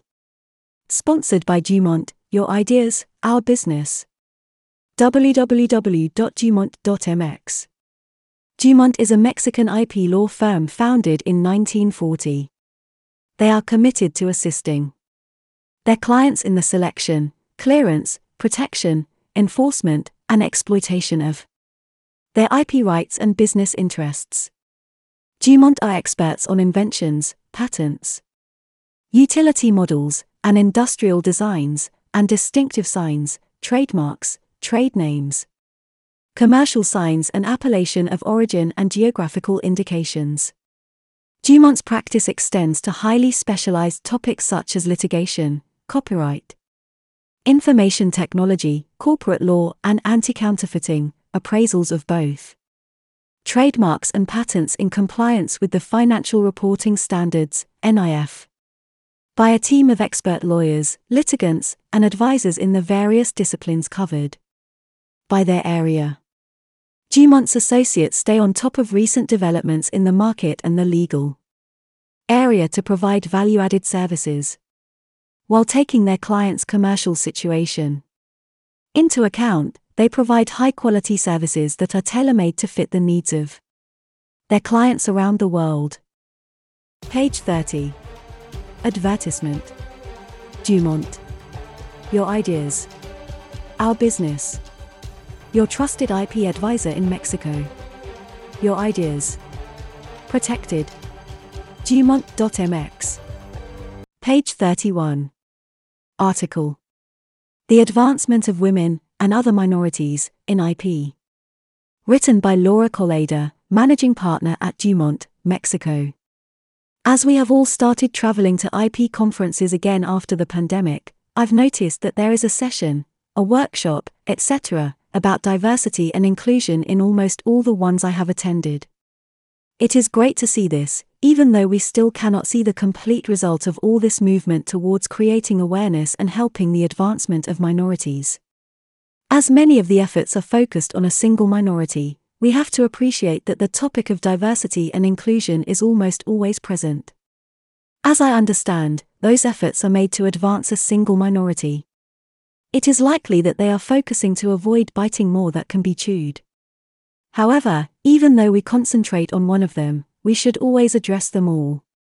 Also, at least in my country, some minorities are forgotten, meaning there is so little being done for them, mainly people with disabilities of all types, visible or invisible. Moreover, I hope someone addresses this issue in the IP environment. We are still working on women, LGBTQ+, and ethnicity. Studies and research on women's advancement in IP have been made, and the results have told us what we already knew. There is so much still to be done. We understand that the trademark world is becoming a much better scenario for women. In patents, the advancement has yet to be as relevant. It seems that hard science is still a man's turf. I recognize that we hear less about the glass ceiling, even though it is still there, equal pay, or equal opportunities, but there is much more to change. I have recently seen articles and videos of a woman who caught my attention. Katia Echazarreta is a young Mexican woman. She is 27, born in Guadalajara, Jalisco, Mexico. When she was 7, she moved to the United States to later study electrical engineering at UCLA and eventually started working at NASA. Katia was the first Mexican woman to go to space as part of the Blue Origin mission, humanity's citizen astronaut program, on the New Shepard 21 rocket on June 4, 2022. She has become relevant on social media through Instagram, YouTube, and TikTok. As an immigrant, Hispanic, and a woman, Katia has successfully stood out in the competitive world of STEM, science, technology, engineering, and mathematics. She constantly posts about empowering women and Latin Americans and believes that empowering starts with believing in oneself. However, she has also been very vocal about discrimination, belonging to 3 different minorities: immigrant, Latin, and women. She was recognized by Women of the Year, Glamour Mexico and Latin America, for the Science Award, and her speech was empowering and hopeful. She explained that while attending college, she was told that she was stealing a man's place. She said that you could not steal something that doesn't belong to anyone else. She stated, "Going to outer space always belonged to me." She said the same about working on 5 different missions, including the Perseverance robot, actually in Mars researching for signs of life. She finalized her speech, stating that besides hard work, the only way to achieve goals is by believing in oneself. https://www.glamour. MX artículos Katia Echazarreta su empoderador discurso en Women of the Year en Mexico y Latinoamerica. Katia is the only one who knows how many hardships she had to endure, but she is an example of what many people in our trade want to achieve, that everyone is given the same opportunities. It will depend on how much effort, work, discipline, etc. you put in to achieve your goals, but we need equal opportunities with equal performance evaluations. We need an even floor for everyone. We have to level the tilted floor. I'm sure she had mentors and people trying to help during her career, but I am also sure that someone just saw a talented, hard-working person that deserved the position. This story is important because I agree with her. Believing in oneself is the best drive someone can have. Perseverance is as important. Finally, I also believe in helping and cheering female colleagues. A lot has been said about how to help and tackle women's advancement in our profession, and while every single idea is worth exploring, we should push it further whenever possible. Many companies, brand owners, when conducting RFPs, ask about our firm's D&I policies. Many brand owners are working hard to change things and are trying to improve work environments and opportunities. This speaks highly of them and shows their social responsibility. Obviously, this has a consequence, at least in my jurisdiction. Many IP firms that used to have only male partners are promoting women to full partnerships. First, I'm delighted that so many talented, hard-working women are finally being recognized, and second, we must try to avoid it turning into a marketing tool. I may be an overthinker, but sometimes I believe that diversity and inclusion issues have turned into a fashion and a trending topic. Many firms are using it as a marketing tool. Many would think that this is not important because, in the end, it is opening opportunities and creating awareness, and in a way, it is accurate. However, I would rather see a commitment to change the status quo rather than having a fashion emergency to comply with the new rules of the market. I applaud the efforts of all those brand owners that, through a vision of social responsibility and appealing to better work environments, are changing the rules. It is a tremendous task when dealing with numerous jurisdictions that are culturally different. Even though we, IP professionals, perform the same work all over the world, culturally, we are different. Suddenly, leveling the tilted floor is not that easy, and what works in certain jurisdictions doesn't work in others. All ideas and tools are worth exploring: training, teaching, mentoring, even quotas, etc. They are all great at helping to ensure the advancement of women in our field, but we need to do more. We need allies. Believe it or not, many people will help promote women's empowerment. The basic idea that every person has a mother, a sister, and a daughter makes them empathic. It might not be true in certain jurisdictions, but many understand that we are only asking for the same opportunities and that we are 50% of the workforce of a country. If you are in a decision-making position, look for allies in your organization, and explain to them that giving the same opportunities to female lawyers will create many benefits such as a better work environment, discovering talented individuals, healthy competition, different points of view that will positively influence the company's performance. If possible, turn a concern into a policy. In diversity, you find strengths. Find what suits your firm, ask for training, create groups with common interests, and change the dynamics. Help others. I highly recommend reading INTA's The Women's Leadership Initiative Report and Best Practices Toolkit and the multiple articles you can find about the results it showed. One piece of information that startled me was that gender parity will not be achieved for the next 99.5 years.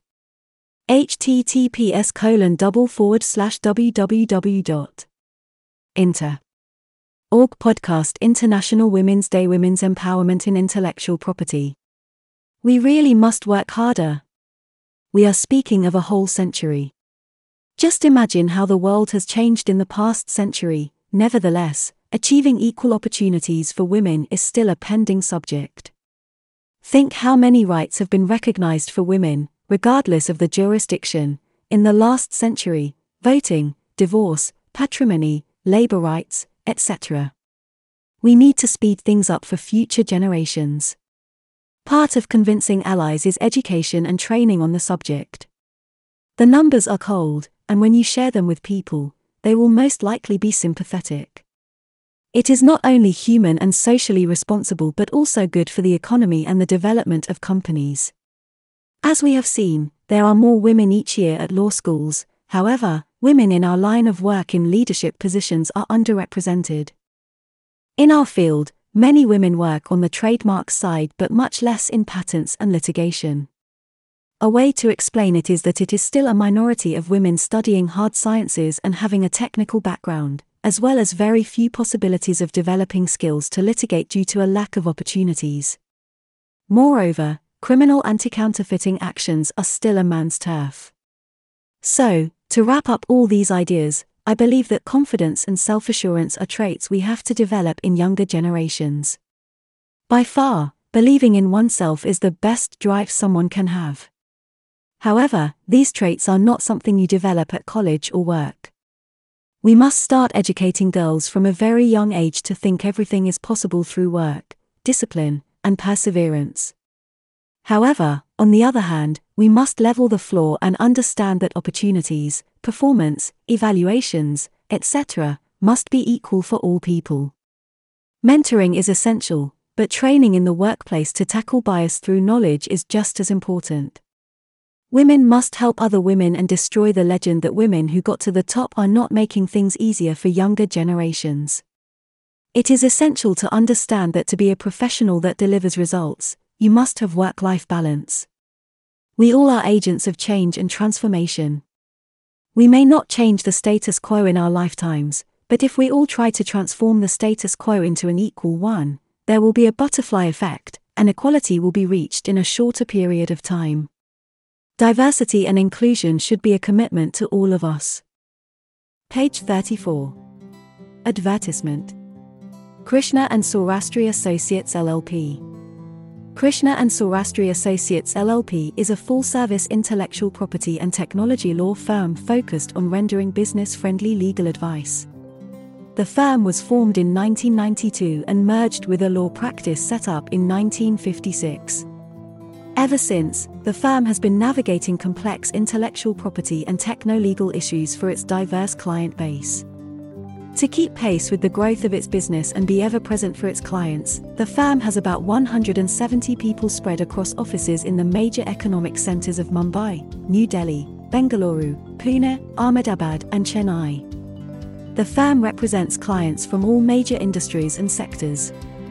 The firm's team includes specialists with niche expertise and industry experience, which is leveraged to provide clients maximum value from legal counseling. Additionally, most of the firm's professionals have formative degrees in natural sciences, engineering, arts, or business, prior to qualifying as lawyers, which is useful while navigating complex intellectual property and techno-legal issues.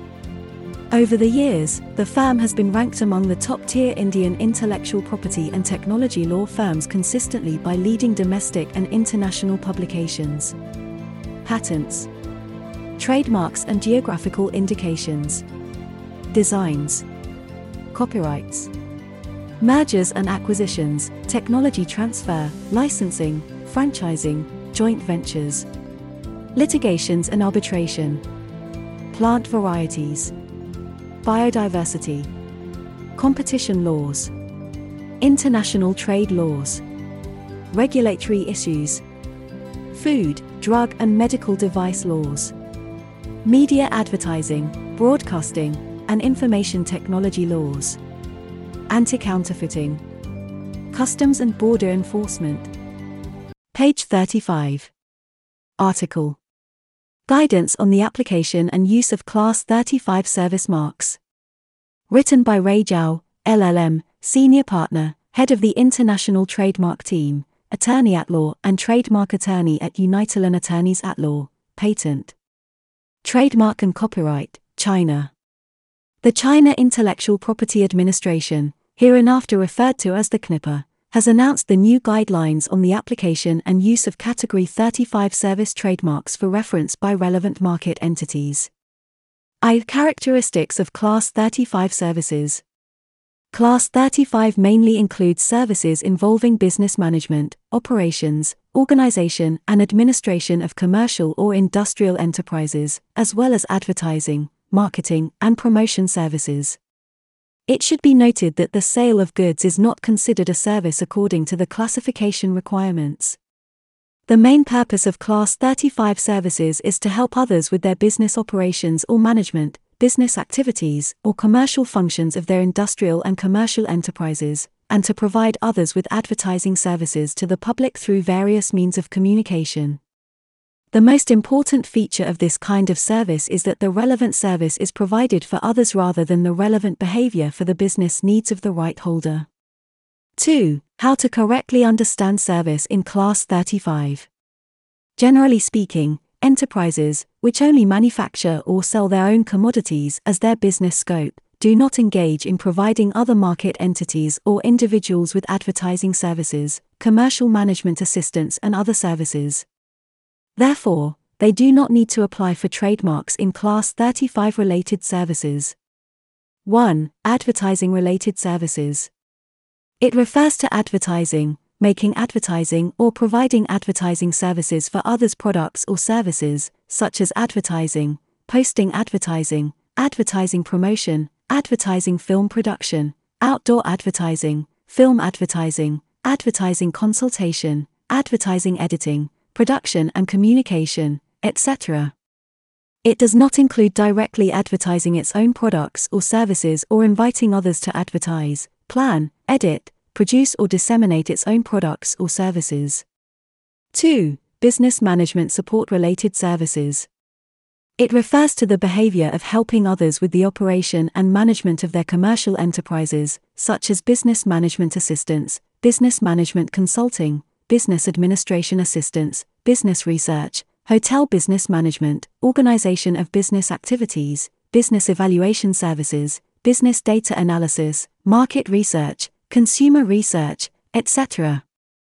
Daily business management, business analysis, research and investigation for the purpose of carrying out its own business activities or strengthening the management of the enterprise shall not be included. 3. Franchising-related services. It refers to the business management and other services provided for the business activities of others, excluding the franchise activities conducted by the franchisor itself. Franchising is different from the concept of business management of franchising. Franchising refers to the operational activities in which an enterprise with a registered trademark, enterprise logo, patent, proprietary technology, and other operating resources licenses its operating resources to other operators in the form of a contract. And the licensee carries out operations under a unified operating mode according to the contract and pays franchise fees to the franchisor. The business management of a franchise refers to the provision of consulting, investigation and other auxiliary services for the franchise manager of the above-mentioned others, with the aim of providing commercial management and additional assistance for the business activities of others. Specifically, it includes 4 items: business management assistance of the franchise, business management consulting of the franchise, business affairs management of the franchise and business management of the franchise. Typical subjects engaged in franchising services mainly include those who provide business consultation, investigation, management, and other services for others' franchising activities. 4. Import and export agency services. It means that relevant business entities handle import and export trade for others' commodities by providing professional agency services.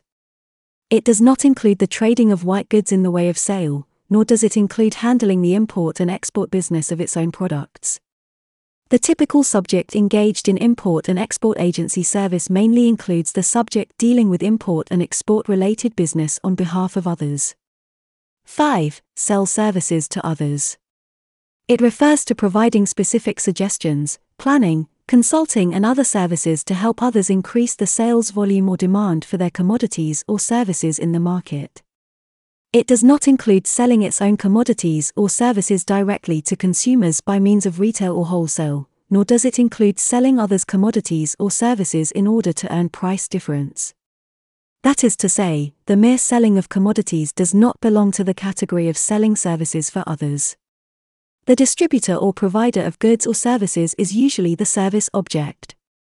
Typical subjects engaged in selling services for others include those who provide specific services for selling other people's goods or services offline or online. When the business activity only sells other people's brand products to earn a certain price difference, the business activity is retail, not marketing services for others.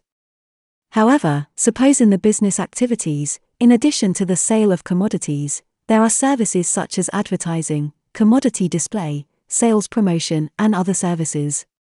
In that case, the relevant subject may apply for the registration of trademarks in the corresponding specific services. 6. Provide online marketplace services for buyers and sellers of goods and services. It means that relevant commercial entities provide an online platform for both buyers and sellers, and the goods and services provided by sellers gathered on the platform form a collective market. Buyers can log into the platform to buy the goods or services they need. It does not include setting up online stores and engaging in sales activities. Engaged in providing goods and services to both buyers and sellers. The typical subjects of online market services mainly include e-commerce platforms that provide online trading platforms for buyers and sellers. 7. Retail or wholesale services for pharmaceuticals and medical supplies.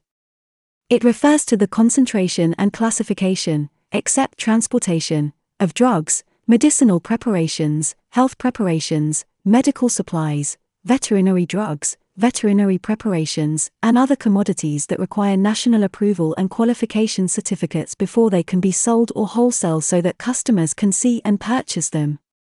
The service refers to the comprehensive convenience service provided for the above special commodities to enter the circulation field, excluding specific commodities such as drugs and medicinal preparations.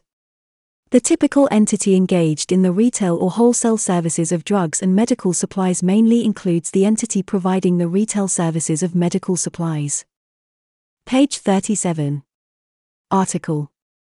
Ambush marketing. How did the FIFA World Cup Qatar 2022 protect itself against this practice?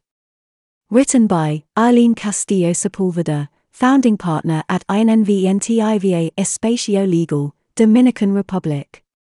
Whenever there is an opportunity to advertise in relation to an event, brands are attentive to take advantage of it, both through sponsorships and through associated practices that could be considered unfair and are detrimental to the event itself, as they threaten investments related to the event, which are essential to celebrate it. The larger the event, the greater the desire to take advantage of the publicity. This is why the protection from these unauthorized advertising practices, together with the creativity of developing laws and regulations that protect the event, must be equally proportional to or greater than the creativity used by companies that are always seeking to take advantage. Advertising campaigns that embark on these methods increase every year. This is a practice in which intellectual property has played an essential role in protecting the interests of the events. What is ambush marketing? What is its history? What are some famous cases? And how was the recently held FIFA World Cup Qatar 2022 protected? These are some points we will view.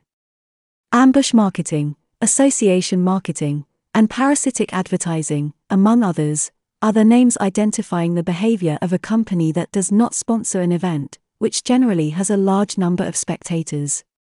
Furthermore, taking advantage of the public, without paying the corresponding sponsorship fees, carries out promotions reflecting an association with the event, achieving publicity benefits, which find their main cause in the event itself. This behavior tends to cause confusion in public regarding the identification of the brand as a sponsor of the event. Based on this definition, we can see that in order for what has been called ambush marketing to take place, there must be at least 4 parts. First, an event with a large number of spectators, usually sports, Olympics, Soccer World Cup, Cricket World Cup, Baseball World Series, musical concerts, etc. Second, a company that organizes the event that is linked by a sponsorship contract to the third party, which is a company that sponsors the event, which can be an official partner, official provider or licensee, depending on the grade of sponsorship, and fourth, a company, commonly called the ambusher, that without paying the corresponding sponsorship fees, mocks the sponsorship contract and the high fees paid by the sponsor, to achieve the benefits of publicity effects, which constitute the main purpose of sponsorship of the event, but without having paid what it costs. In a broad sense, it is a practice that is neither completely legal nor completely illegal. The importance and interest in its study lie in the intrinsic subjectiveness of these strategies. Ambush marketing is considered an illegal act by its detractors and defenders. It is defined as an aggressive way of competing, very creative but legal. Everything will depend on the circumstances found, the strategies used by the non-sponsors and the legal environment in which they are carried out. It also depends on the perspective from which these practices are observed, since, as we will see, the interests of the parties play an important role. The author Abram Sauer refers to ambush marketing through the following simile. Imagine you throw a party and invite heaps of brilliant, interesting people. Imagine your roommate fails to help with the planning or the cost. Imagine the night of the party, your deadbeat roomie shows up and claims co-sponsorship. Imagine watching in awe as the freeloader takes credit for your expense and effort. Now imagine that the party just cost you $20 million. Other authors define ambush marketing as: ambush marketing occurs when a brand pays to become the official sponsor of an event, and another brand tries to connect itself to the same event, without paying the sponsorship fee, and without breaking any law. History. The Olympic Games of Athens 1896, Paris 1900, St. Louis 1904, London 1908, Stockholm 1912, Antwerp 1920, Paris 1924, Amsterdam 1928, Los Angeles 1932, Berlin 1936, London 1948, Helsinki 1952, Melbourne 1956, Rome 1960, Tokyo 1964, Mexico 1968, Munich 1972, Montreal 1976, and Moscow 1980, all have in common that the budgets that served as the basis to cover their expenses were provided by the government, that is to say, that before 1984 private companies did not have the opportunity to sponsor the Olympics. In 1984, the Olympic Games were held in Los Angeles. This was the first event in which sponsorship was marketed. As a consequence of this, the companies that did not have the opportunity to be sponsors of that event, either because economically it was not possible for them or because the organizers did not choose them, in an attempt to maintain some association with the event, they reduced the effectiveness of the sponsorship by diverting the public's attention to their advertising. The long history of losing sponsorship of the Olympic Games ended at the Los Angeles Games in 1984, where profits of $225 million were made, following the private operating model, without government assistance. Non-sponsoring companies constantly compete with sponsors. If event organizers are interested in ensuring sponsors' investment, they must take appropriate measures to prevent it. Otherwise, we do not see an effective solution through laws such as intellectual property, unfair competition, or advertising since, as we will see, non-sponsoring companies are usually careful to avoid violating any laws. Famous cases. In 1984, the Converse brand was the official sponsor of the Olympic Games in Los Angeles, California. While a competitor of the brand, Nike, set up a billboard near the Los Angeles Coliseum, where the event was being presented, the billboard featured the logo of the non-sponsoring brand and several athletes wearing sportswear. In 1994, a credit card company, American Express, which was not an official sponsor of the Olympic Games, used aerial advertising over the venue where the Winter Olympic Games were being presented. It displayed a message: to attend the Olympic Games in Norway, Americans need a passport, but they don't need a visa. This double meaning created an allusion to the credit card brand which sponsored the event. In 2004, the Coors beer brand paid $13 million to be recognized as the beer of the National Football League, NFL. They placed a billboard next to a train station in Houston, proudly displaying the brand along with the NFL logo and a countdown of the days until the event. Directly opposite the billboard, a beer company, not a sponsor, displayed the phrase "Our big parties, our beers." Neither the official sponsors nor the organizers of the events of the aforementioned cases carried out legal action against the ambushers. These are some of the many cases that have occurred worldwide on the occasion of significant events that are mostly sporting. We can distinguish in them a bipartite union, how, on the one hand, elements of intellectual property are mixed and, on the other hand, elements of competition law, both elements based on the economic interests of the sponsors and the interest of benefiting from those who did not pay sponsorship fees. The intellectual rights of the official sponsors and, above all, the organizers of the events may be affected when a third party uses advertising to benefit from the reputation of a specific event, which is the result of the effort and work of the organizers. For this reason, the tactics to protect the investment of the event organizers and sponsors have been refined. Strategies used by ambushers. If a popular event is sponsored, we will likely find companies competing with the sponsors, profiting from the event in any way. The main characteristic of these strategies is creativity. Ambush marketing can be accomplished in several ways. One commonly used is the purchase of advertising time before, during, and after the event broadcast. Another way is by placing fences near the event. Also, use planes that carry signs with messages. An example of this strategy is the case of the Winter Olympic Games in Norway, where American Express alluded to the Visa brand. Any of these techniques can be combined with the use of imaginary words in advertising, which remind people of the event and thus associate it. Another tactic is to give away merchandise at or near the event, such as t-shirts or caps. In this way, the spectators caught by the television cameras become walking announcers. At the Atlanta Olympic Games in 1996, Nike gave away caps with its logo at the entrances to the stadium, while Reebok was the sponsor of the event. FIFA Qatar 2022. The Soccer World Cup was recently held in Qatar, and to protect against ambush marketing, these were some of the measures used. Advertising guidance. To help brands with their advertising and marketing campaigns, FIFA provided a wealth of resources, including guidance on how non-sponsors could participate in tournament marketing activities without creating an unauthorized association with FIFA's intellectual property. Intellectual property rights. FIFA owns trademark registrations such as FIFA World Cup, and Qatar 2022, the FIFA World Cup trophy, the official emblem, and the official mascot. They also own a wide variety of FIFA's intangible assets protected globally by trademark registrations, copyrights, and other forms of intellectual property protection. The trademarks were reserved only for FIFA and official rights holders, so brands had to avoid using them. Images of matches and official songs should not be used without permission. Local legislation. In anticipation of the World Cup, Qatar passed Law No. 10 of 2021, which includes regulations that protect the intellectual property rights of FIFA and its official partners and rights to broadcast matches. The legislation also establishes sanctions for those who infringe on those rights.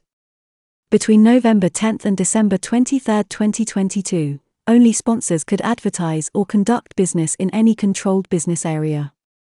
The controlled trade area referred to 2 kilometers around the tournament venues and the team hotels and training grounds. Activities such as contests or ticket giveaways should be avoided because they were reserved for sponsors. It was advised to always clarify the brand's relationship with the championship, avoiding misleading consumers into believing that they are official sponsors if they are not. Just as creativity, technology, and advertising campaigns are constantly evolving, so should the ability to protect the rights associated with events.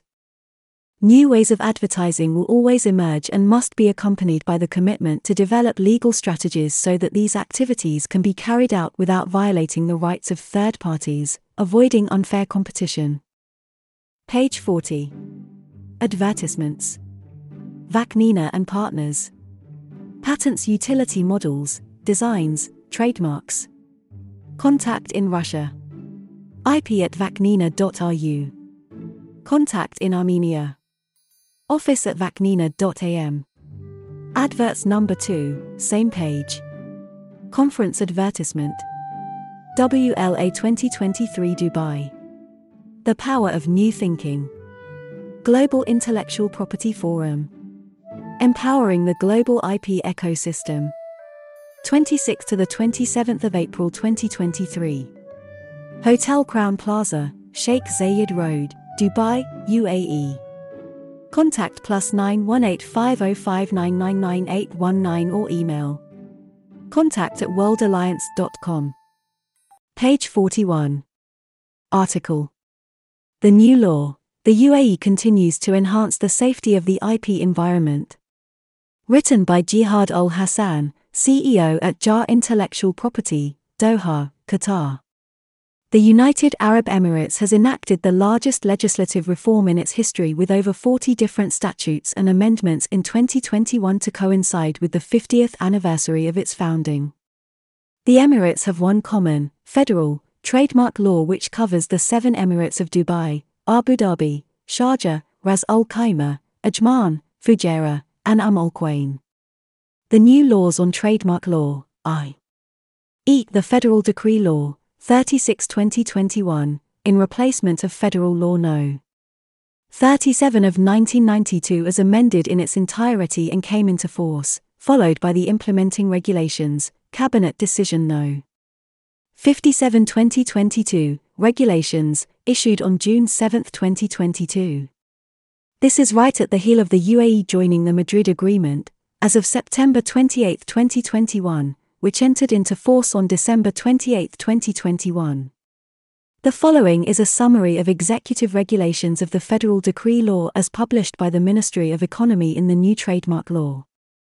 The regulation adds new categories of innovative trademarks, most notably smells, sounds, and hologram technology. The regulation adds a provision to protect geographic indicators which were not mentioned in the legislation and clarifies the following. The trademark owner can apply for protection of a geographic indicator outside the country after presenting the geographic indicator's registration certificate from the source country. Those who wish to apply for international registration of their brands must register them in the UAE first and then submit an international application. The law offers protection in the country only to brands registered in the UAE. Those who wish to receive international protection for their brand must register by applying in accordance with the protocol relating to the Madrid Protocol or by applying directly to the desired country if it is not a member of this agreement. Regarding applications for trademark registration, the regulation clarifies the following. It is possible to submit one application for multiple categories in addition to submitting multiple applications for the same license for individuals and companies. Deposit, publication, and registration fees double based on the number of categories that were applied for, and there is no maximum limit for required categories. Raises fines to AED 1 million, in order to put a stop to trademark infringement. The regulation will ensure that trademark registration procedures are not halted if the Objections Committee accepts any grievance submitted against it, adhering to the highest standards of transparency and justice. Extends the renewal period with an AED 1,500 fine from 3 to 6 months. It makes it possible to renew after the completion of a 6-month protection period with an AED 1,000 fine. The protection period cannot be renewed 6 months after it ends, and it will be required to submit the deposit again. The regulation sets a 90 days maximum limit for the issuance of the technical inspection results deciding to accept, reject, or conditionally suspend the trademark. It also states that payment must be made within 30 days of the date of trademark acceptance in terms of publication or final registration, and fines will be imposed if this period is exceeded. The regulation authorizes the submission of a trademark cancellation request in accordance with Article 24 of Federal Decree Law No. 36 of 2021 regarding trademarks. Source MOIC UAE. We briefly discuss below some of the executive regulations listed above and their practical implication for the ease of understanding to right holders. The new law has included some non-traditional forms of trademarks in its definition but similar to the old law. The types mentioned are not comprehensive but affirm that non-traditional trademarks are offered protection. Accordingly, non-conventional three-dimensional forms, three-dimensional form of a good or its packaging and any combination of the mentioned signs, holograms, hologram technology, sound marks such as musical tones distinguishing a brand or a company and olfactory, smell, trademarks such as distinctive odor smell for a product or a company can be protected. Geographical indication, GI, is a recent addition to United Arab Emirates IP regulation, UAE. These weren't previously regulated. The new law defines these as any indication that a good originates in the territory of a WTO member nation or a region, location, or place in that region if the good's quality, reputation, or other characteristics are primarily attributable to its geographic origin. The benefits of joining the Madrid system are many and already well accepted by all. Here, with regards to foreign applicants, the practical gain is avoiding the need for a consulate legalized and Ministry of Foreign Affairs superlegalized power of attorney. As per the existing system, powers of attorney legalized at the UAE consulates abroad must be superlegalized at the UAE Ministry of Foreign Affairs. Also, powers of attorneys executed in foreign countries, non-Arab, and priority documents must be translated into Arabic by a local certified translator. In practice, it is allowed to file new trademark applications and obtain the filing number and date with the official receipt confirming the filing particulars of the trademark without a copy of or original POA. The legalized POA sufficing local attestation and sworn Arabic translation can be submitted within 90 days from the date of filing, which is not strictly applied. That said, the brief only refers to the regulations under the Madrid Protocol without further guidelines from the UAE Trademark Office, TMO. The TMO has assured all that such guidelines will be published by the beginning of next year, which will shed more light on issues related to IRS. The UAE Trademark Office will now let applicants submit a single application for multiple classes of trademarks, which was not possible earlier. Before now, the law only applied to single-class applications. However, the new law states and the TMO have confirmed that official registration fees shall still be charged per class. As for now, the official portal does not allow the submission of multiple class applications, and we expect this to be remedied soon. It is expected that in the future, this will be beneficial when effecting renewals and recordals in terms of the cost, as there was no mention of costs for additional classes. The power to transfer ownership during the assignment of pending applications is now granted under the new trademark law. Prior to now, the practice did not permit the assignment of applications that were still pending. Instead, the assignment was only permitted after full registration of the marks. In this vein, the recordal is no longer a barrier for parties that are licensee and licensor to rely on such connection against parties under the new trademark law. This will be beneficial for brand owners, in particular those who want to protect their trademark rights over a mark being used by a licensed third party. As per the new law, the grievance committee was established within the ministry, which resulted in the introduction of a statutory requirement to include a judge on the aforementioned committee. All complaints about decisions made by the Trademarks Office will be heard by the committee. The Federal Appeal Court will hear appeals of the committee's judgment and no longer the court of first instance, saving and cost of the dispute resolution procedure. It now just takes 30 days to file an appeal instead of the previous 60 days. This modification to the appeals limitation will speed up procedures and reduce pointless litigation. Furthermore, TMO will now accept cancellation actions instead of the courts, making this an administrative procedure expediting the procedure with a reduction in costs. The criteria for determining whether a trademark is well known has been made clearer under the new trademark law and now include the following: A. The degree to which it is known to the relevant public as a result of its promotion. B. The duration of its registration and use. C. The number of countries in which it is registered or well known. D. Its value, or E. The degree to which it has an impact on the promotion of goods or services that use the well-known trade. The new trademark law allows trademark owners to request provisional measures against an ongoing or imminent infringement and also gives customs the authority to seize imported goods that violate trademark rights. The new trademark law makes this point very clear and helps owners of temporary marks register their marks and engage in temporary events and exhibitions without restriction. Since the United Arab Emirates, UAE, serves as a focal point for these kinds of year-round events and activities for all industries. The United Arab Emirates UAE trademark now offers a service that allows overseas participants to reduce their risks, register their marks temporarily, and enter such venues independent of any pre-existing rights. The penalties for violating trademark rights have been raised by the new trademark law.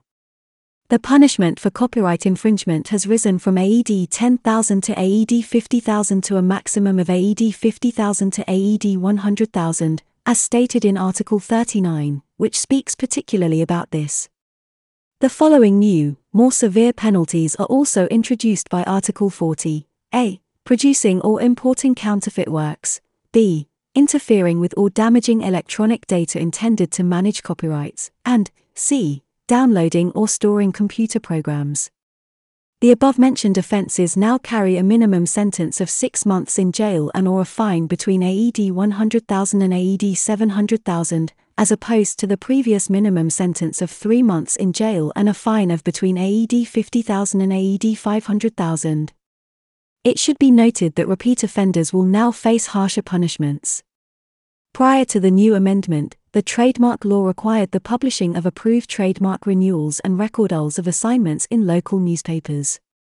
However, this requirement is no longer in effect. Only a publication in the Official Gazette, which is controlled and published by the UAE Ministry of Economy, is necessary for the new arrangement. Whilst issuing the Executive Regulation of Federal Law No. 36 of 2021 concerning trademarks under the Cabinet Resolution No. 57 of 2022, H.E. Abdulaziz Al Nuaimi stated that the UAE has been exerting significant efforts in promoting the system of intellectual property, IP, and copyrights, with trademarks as a key pillar. He also elaborated that the regulation reflects an exceptional integration of efforts between the ministry and its local and federal partners, as well as global entities concerned with the IP sector. H.E. Al Nuaimi added, the Federal Law No.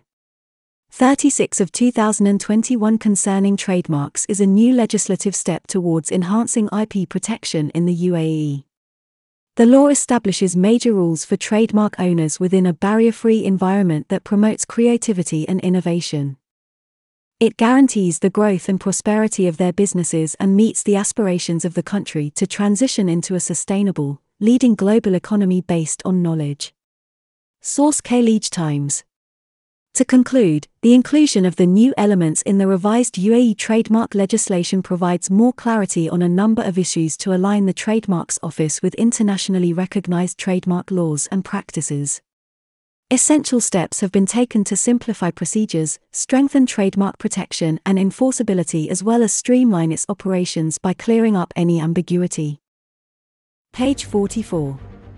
Advertisement. IP. The world's leading non-profit association dedicated to the development and improvement of laws for the protection of intellectual property. Advancing IP since 1897. www.aippi.org. Join AIPPI. AIPPI is a politically neutral, non-profit organization, based in Switzerland with over 8,000 members worldwide from 131 countries. Become a member to be part of the making of the AIPPI's resolutions.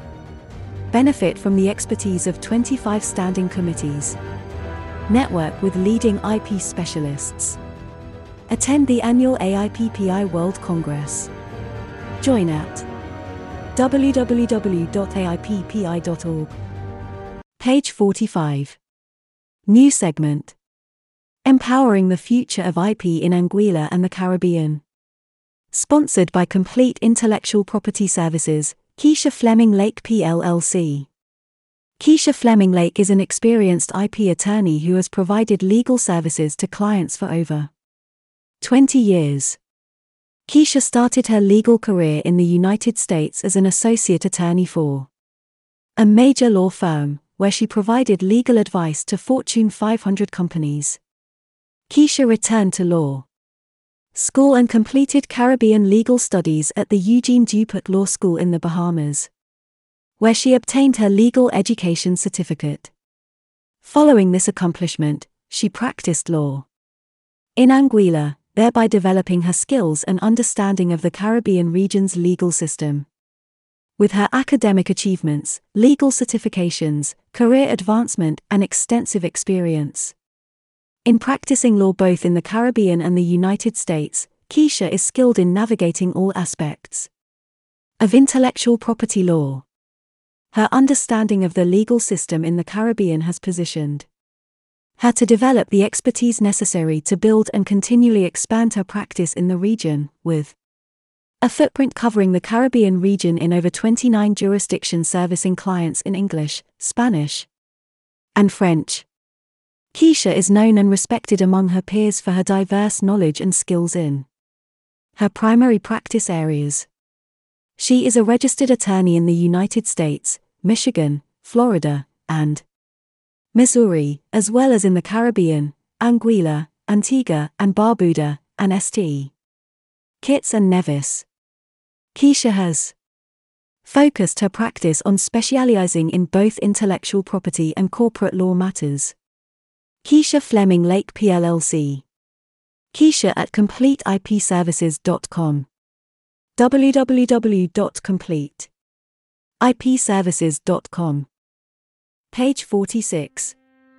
Advertisement. Complete Intellectual Property Services. Keisha Fleming Lake, PLLC. www.CompleteIPServices.com. Complete Intellectual Property Services is a boutique IP law firm specializing in an extensive range of destination intellectual property legal services in the Caribbean region. Complete Intellectual Property Services, Florida. 110 Front Street, Suite 300, Jupiter, Florida 33477. United States of America. Info at CompleteIPServices.com. 5617695091. Complete Intellectual Property Services, Anguilla. Calvin W. Lake Commercial Building, Suite 10, The Valley, Anguilla. AI 2640. info@completeipservices.com. 2644761254. With a compass as our logo, we conveniently navigate our clients through the Caribbean region on intellectual property law matters. Page 47. Article: Anti-Counterfeiting Measures in the Caribbean. Written by Keisha Fleming Lake, Managing Attorney at Complete Intellectual Property Services, Anguilla.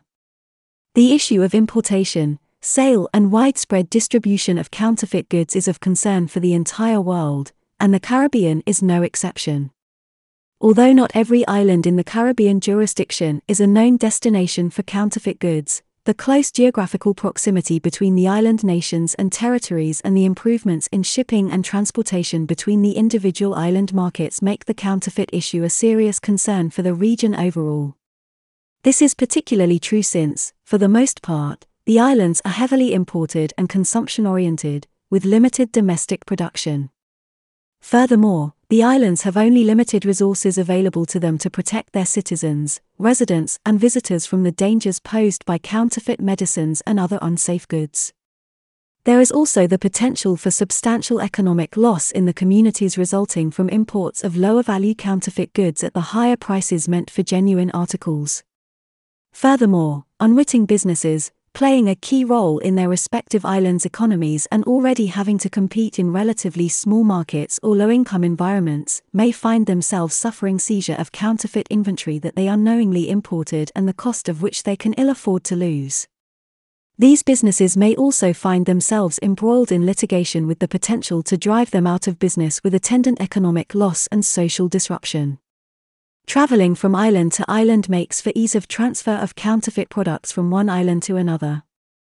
The main types of counterfeit goods that enter the region include apparel, clothing, bags, shoes, liquor, cigarettes, pharmaceutical products, cosmetics, electronics, phone accessories, DVDs, CDs, perfumes, and jewelry. These goods are being imported into the region for sale online, Facebook, Instagram, and WhatsApp, and in storefronts for retail, as well as wholesale for further distribution into the respective communities. Copying of copyrighted works in some jurisdictions where music, paintings, or artwork and recordings are copyrighted, mainly in CD and DVD media, is not unusual or infrequent. The supply of counterfeit computer software is also known to exist, though on a minor scale. The quantity of counterfeit goods varies depending on the port of importation, with direct shipping access from Europe and the Asian market being key factors. Larger island nations within the region, such as Jamaica, Trinidad and Tobago, and the Dominican Republic, and regionally significant air and sea hubs, such as Sint Maarten and Curaçao, see a much larger importation of counterfeit goods. These islands may not have the policing and detection resources available to the key regional United States hub of Puerto Rico. Smaller islands see fewer counterfeit products entering the market but must be equally vigilant and concerned enough to have in place anti-counterfeit measures, including competent policing operating within a strong legislative framework. The distribution and consumption of counterfeit goods should be a concern for the region, as this practice can have serious health and safety implications on the small communities that can be significantly affected, with even a small quantity of counterfeit products entering the fragile communities. There is a need for a more specific legislative approach. Most Caribbean islands lack the effective legislation necessary to combat the importation of counterfeit goods into the region effectively. While some islands have taken recent steps to strengthen their laws to enable more effective action against major importation of counterfeit items, others still lack the legal framework necessary to cost-effectively prosecute efforts to prevent or stem the flow of counterfeit goods into their markets. In the Caribbean, there is not a consistent blanket approach to combat the importation of counterfeit goods to the region. Some jurisdictions have passed specific anti-counterfeit legislation to address the issue. In contrast, others rely on their trademarks and customs legislation and the provisions included in those pieces of legislation that are designed to protect registered trademarks from infringement. In Anguilla, for example, anti-counterfeit measures are covered in the Local Trademarks Act and the Customs Act. Authority is given to the Controller of Customs to seize all counterfeit goods. Under the Customs Act, any goods seized may be destroyed. The Trademarks Act, RSA. T30 grants power to the Controller of Customs to retain counterfeit and pirated goods upon their arrival in Anguilla. Other island nations and territories, including St. Lucia and the Cayman Islands, also have similar provisions in their trademarks legislation. Some countries, including Jamaica, have legislation in place where a trademark proprietor may start civil proceedings against an infringer, and the prosecutor can bring criminal action. Therefore, both criminal and civil proceedings are available according to the legislation that is in place. Trinidad and Tobago has implemented stronger anti-counterfeit provisions in its recently enacted legislation strengthening border enforcement measures to combat the importation of counterfeit goods. On the other hand, Turks and Caicos have a much less formal legislative approach. Challenges to the enforcement of anti-counterfeiting measures. The lack of adequate legislation is just one obstacle within the Caribbean jurisdiction for effective implementation of anti-counterfeit measures. Brand owners, trademark practitioners, border enforcement officers and police officers all share similar challenges that come about from the growth and advancement in manufacturing technology, the improvement in shipment and packaging of goods arriving into the region, and the lack of training of the personnel who are the enforcers on the front line. Counterfeiters are becoming increasingly sophisticated in the production of counterfeit goods. The ability to detect a product that is fake requires a trained eye, experience, and help from brand owners. Counterfeit products are being produced with similar quality to the original product, a similar look to the original product or, in some cases, exactly like the same product to the point that determining if the product is fake is sometimes only possible with some other identifying mechanism. Brand owners must be directly involved and have distinguishing characteristics in place. The burden is on the brand owner to communicate the distinguishing characteristics of the authentic genuine goods to enforcement officers. In some instances, depending on the quality of the fake products and the impact on the brand owners must invest financial resources in the seizure operation to ensure that it is effective before the fake product reaches the market. Funding for training is limited in most jurisdictions. Training of customs officers is especially important and necessary as the actions of counterfeiters are becoming more sophisticated due to technology and the growth of the counterfeit goods trade.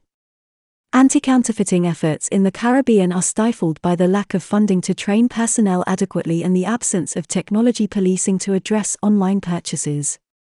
Anti-counterfeit measures are not a priority of many government entities in the Caribbean region. Many agencies do not allocate the funding needed to train customs agents or establish a formal means to address counterfeiting on an ongoing basis. Therefore, the burden is on the proprietor of the mark to register the mark and then follow the legislative procedures in place to address counterfeiting. Cultural implications on anti-counterfeit measures. In the Caribbean region, culture plays a significant part in the successful importation and distribution of goods in the communities. The culture is such that the demand for brand name goods, especially clothes, shoes, bags, and cosmetics, is very high, especially among the younger population. This demand creates a market for infringing goods similar in look and quality that can enter the market for a much cheaper price. Consumers are minded to pay far less for a product that is fake if there is enough similarity to the authentic product for it to be mistaken as an authentic article. Knowing this, small retail store owners welcome the opportunity to sell the product in smaller quantities over a longer period of time. This may be more prevalent in the smaller islands with smaller populations. Importing and selling smaller quantities of counterfeit goods presents a challenge for the local enforcers to engage the support of brand owners who may not want to invest financial resources to seize and destroy smaller quantities of counterfeit goods. Therefore, the existing legislation must be put to work, especially in jurisdictions where smaller quantities may be more prevalent. In Anguilla, for example, under Section 40 of the Trademark Act, local authorities can assist with anti-counterfeit measures that can result in the seizure of smaller quantities of counterfeit goods, should the need arise. Seizure would be most effective at the border before the products enter the retail market. Efforts by brand owners to provide notice to the Controller of Customs related to the protected trademark and possible importation of counterfeit goods would have a positive impact. The Controller along with the Trademark Registrar may act using the information provided. Need for additional measures to support the legislative framework. The enactment of anti-counterfeiting legislation in the Caribbean alone is not sufficient. While it is a very important step in combating the increasingly sophisticated counterfeit goods trade, legislation must be supported by other measures, including purposeful and competent enforcement, in order to be effective. This is especially needed in smaller islands where resources are limited, and the importation may be in relatively small quantities at a time such that law enforcement may otherwise perceive the issue as being of low priority for them in the face of other more pressing societal challenges. For example, the implementation of formal procedures for trademark owners to register their marks for border enforcement against counterfeit goods could help the Customs and Border Patrol more easily identify counterfeit goods. A system of periodic surveys in the market would help local enforcement personnel identify which counterfeit items are more present or prevalent in the community. Local enforcement authorities and brand owners must coordinate efforts in a number of ways, especially during the enforcement of seizure orders. Adequate resources must go towards training and strengthening the framework of customs. Furthermore, trademark registration is an important factor in enforcement and in identifying genuine goods. Page 50. Conference Advertisement. INTA 2023 Annual Meeting Live Plus. May 16th to 20th, 2023. Singapore. Virtual, June 27th to 29th, 2023. Join us for the IP event of the year. In person, May 16th to 20th, 2023. Singapore. Virtual, June 27th to 29th, 2023. Registration opens on January 11th, 2023. Focus on the business of innovation. Dynamic educational content. Engaging networking sessions. Professional development opportunities. www.inta.org/2023am. Page 52. Article. The Conference Corner segment. Global IP Matrix interview with INTA CEO Etienne Sons de Acedo. We recently had the pleasure of sitting with the International Trademark Association, INTA, CEO Etienne Sons de Acedo to talk about the upcoming 2023 annual meeting Live Plus, taking place in Singapore from May 16th to 20th and virtually from June 27th to 29th. The excitement around the IP community's largest annual gathering is already growing. With registration officially opening in January, Mr.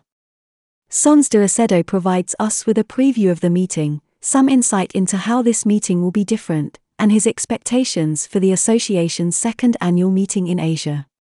The global IP community was gearing up for a Singapore annual meeting Live Plus in early 2020 before the pandemic forced INTA to change course. We're now back on for Singapore next year. What, in your view, has changed over the past few years for the IP community, and how will this be reflected at the 2023 annual meeting? Many of the biggest changes for our community are the same ones that have affected societies worldwide. Put simply, the three major changes have been the COVID-19 pandemic, the war in Ukraine, and, coupled with and as a consequence of that, the recession. These factors have affected markets globally and, of course, had an impact on the mood of our members. It has impacted the business of conferences, which, therefore, has a tremendous impact on the IP community. As we all know, the IP community relies heavily on in-person contact. Now, the good thing about where we stand today is COVID-19 seems, little by little, to be behind us, even with the variations of viruses that are appearing. That's number one. Number two, while we're in the middle of the recession, it seems that, incrementally, inflation will start to slow down and then even decrease. From an international perspective, this all adds to what we saw at our recent leadership meeting in Miami. People are returning to in-person gatherings and meetings. Let's talk about Singapore. You were in the city just a few months ago for IP Week. What did you take away from that visit, as you think ahead to our community arriving there next May for the annual meeting? Singapore and Asia, in general, is a booming region when it comes to IP. 70% of global patent filings are coming from Asia, so it's the place to be when promoting IP and looking to expand understanding and awareness. In addition, Singapore is a unique venue for an annual meeting from all perspectives. Among the many things we like about Singapore is that they are very strategic regarding IP. They are really looking to the future of IP, particularly the intangible assets. The educational program is themed around the business of innovation with 2 tracks, an IP, an innovation track and a business track. What can you tell us at this stage about the program? The IP and innovation track is about looking at IP from a broad perspective, something we've always done, including trademarks and copyright, designs, etc. Given how patent-intensive Asia is, we need to speak the language of businesses, and businesses are not talking about IP. They're talking about innovation. They're talking about revenue streams and maximizing revenue. That's the language we need to speak so that the program will reflect this. So, within the IP and innovation track, you will find what has always been available at our annual meeting. Members will have their CLE credit sessions, just as in the past, but now with a stronger focus on future-related matters. For the business track, we want to really look at the interaction between investors and businesses. We want to look at intangible assets. We want to make looking into IP an essential part of the equation when investors are deciding to invest in a company. We also want to look into the financial value of IP, and we want to look into how to ensure your IP portfolio. These are the topics we should and will be talking about more. As you've mentioned, the Asian region is responsible for 70% of all patent filings. How will traditional participants of your annual meeting benefit from having more focus on patents and patent professionals at the annual meeting? We've always had patent professionals attending our annual meeting. In fact, we've been organizing patent professionals' receptions for many years. And, over these years, we've seen around 1,000 or 1,500 patent attorneys and patent professionals attend the annual meeting to network, meet old friends, and make new friends. While that was already in place, going to Asia is an opportunity to reach an even larger audience from this patent-intense region of the world. But further to this, when you think about businesses and companies today, the boundaries between trademarks, patents, and enforcement matters are not as distinct as they once were. In fact, we see more frequently a trend that those 3 areas are reporting to the same chief IP officer. This suggests that there is merit in knowing that while those rights are different from a legal perspective, when it comes to strategy, it makes sense to start talking about these things a little more together. Again, the educational program will cover the regular IP topics, trademark, designs, copyright, data privacy, etc. What we're doing this time is adding a little more patent-related content, as well as content covering trade secrets, that should be beneficial for patent professionals and all registrants. Even if you might not be developing your career in the patent field, you still need to know the issues at stake. That's what our programming will provide. This is an annual meeting live plus with a virtual event taking place in June. What is the rationale behind the delayed virtual portion of the meeting? And, given the small price differential, why should registrants sign up for both in-person and virtual meetings? There is a significant gap of almost a month between the in-person and virtual events. The idea is to allow all those who attended the in-person meeting to return home and to the office and recuperate from the annual meeting madness. And then, a few weeks later, they go back into a virtual environment where they will see some of the same people and a lot of new faces. Regarding education, the topics will be the same, but the sessions will be different. In Singapore, you will be in person, focus on networking, and look for new business. Representatives from many new companies, especially from Asia, will attend. Of course, you can participate in educational sessions, but if your schedule is full, you can look ahead to June to catch up on the education and continue networking. There are already over 1,100 registrants signed up for the 2023 annual meeting, many of whom took advantage of the flash sale that INTA offered through October and during the recent leadership meeting. What do these numbers signify to you in terms of interest in the meeting? And what are your expectations for attendance in Singapore? Despite the world situation and the recession, we have great expectations regarding our annual meeting attendance. Of course, we're not expecting 11,000 plus registrants as we had in Boston in 2019, but it's realistic to think about 7,000 or 8,000 registrants. We will see massive participation from Asia, with significant participation from India. I think we'll have stable participation from Europe, if not an increase. From North America, we will still see the same companies and firms, but perhaps they will be sending fewer representatives because of the economic environment in which we're living. As a regional hub, Singapore is also a good location for registrants from Africa and the Middle East. And, on a recent delegation to Latin America, we were pleased to see strong interest there too. Overall, we're quite optimistic about the annual meeting. Now, what do those 1,100 pre-registrants tell us? They tell us that there is a strong appetite to go to Singapore and attend the annual meeting. In fact, out of those 1,100, 584 registered a year in advance at the Washington, D.C. annual meeting. And that number is almost exactly the same pre-registration number we had the year before the outstandingly well-attended meeting in Boston, our most successful annual meeting to date. Now, there is another piece of information that is interesting. We have already received 250 volunteer requests for table topics, which is a record number. We've never had so many requests to moderate table topics, and we see this as a definite indicator that people want to be in Singapore and they want to network. You have visited Singapore several times. What excites you personally about Singapore as the host city for the association's second annual meeting in Asia? First, it's an extremely welcoming city. It's incredibly well organized, safe, and clean, and for those who enjoy food, it's definitely a place you'll want to visit. For those who have never been to Asia, it's a perfect first-time destination. English is widely spoken, and, generally, you get both the Asian flavor as well as some Western flavor. Everyone will feel extremely comfortable and welcome in Singapore. Fantastic, thank you for speaking with us. Page 56. Outside back cover advertisement. The last page. Patent seekers, the global IP searchers. Specialist global search services for patent attorneys, universities, technology companies, and SMEs. Services.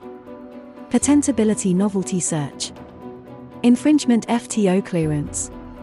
Invalidity patent busting. State-of-the-art. Patent mapping landscapes. Patent monitoring. Patent status. Competitor analysis. Head office. Newport, UK. Telephone number, +44 01633816601.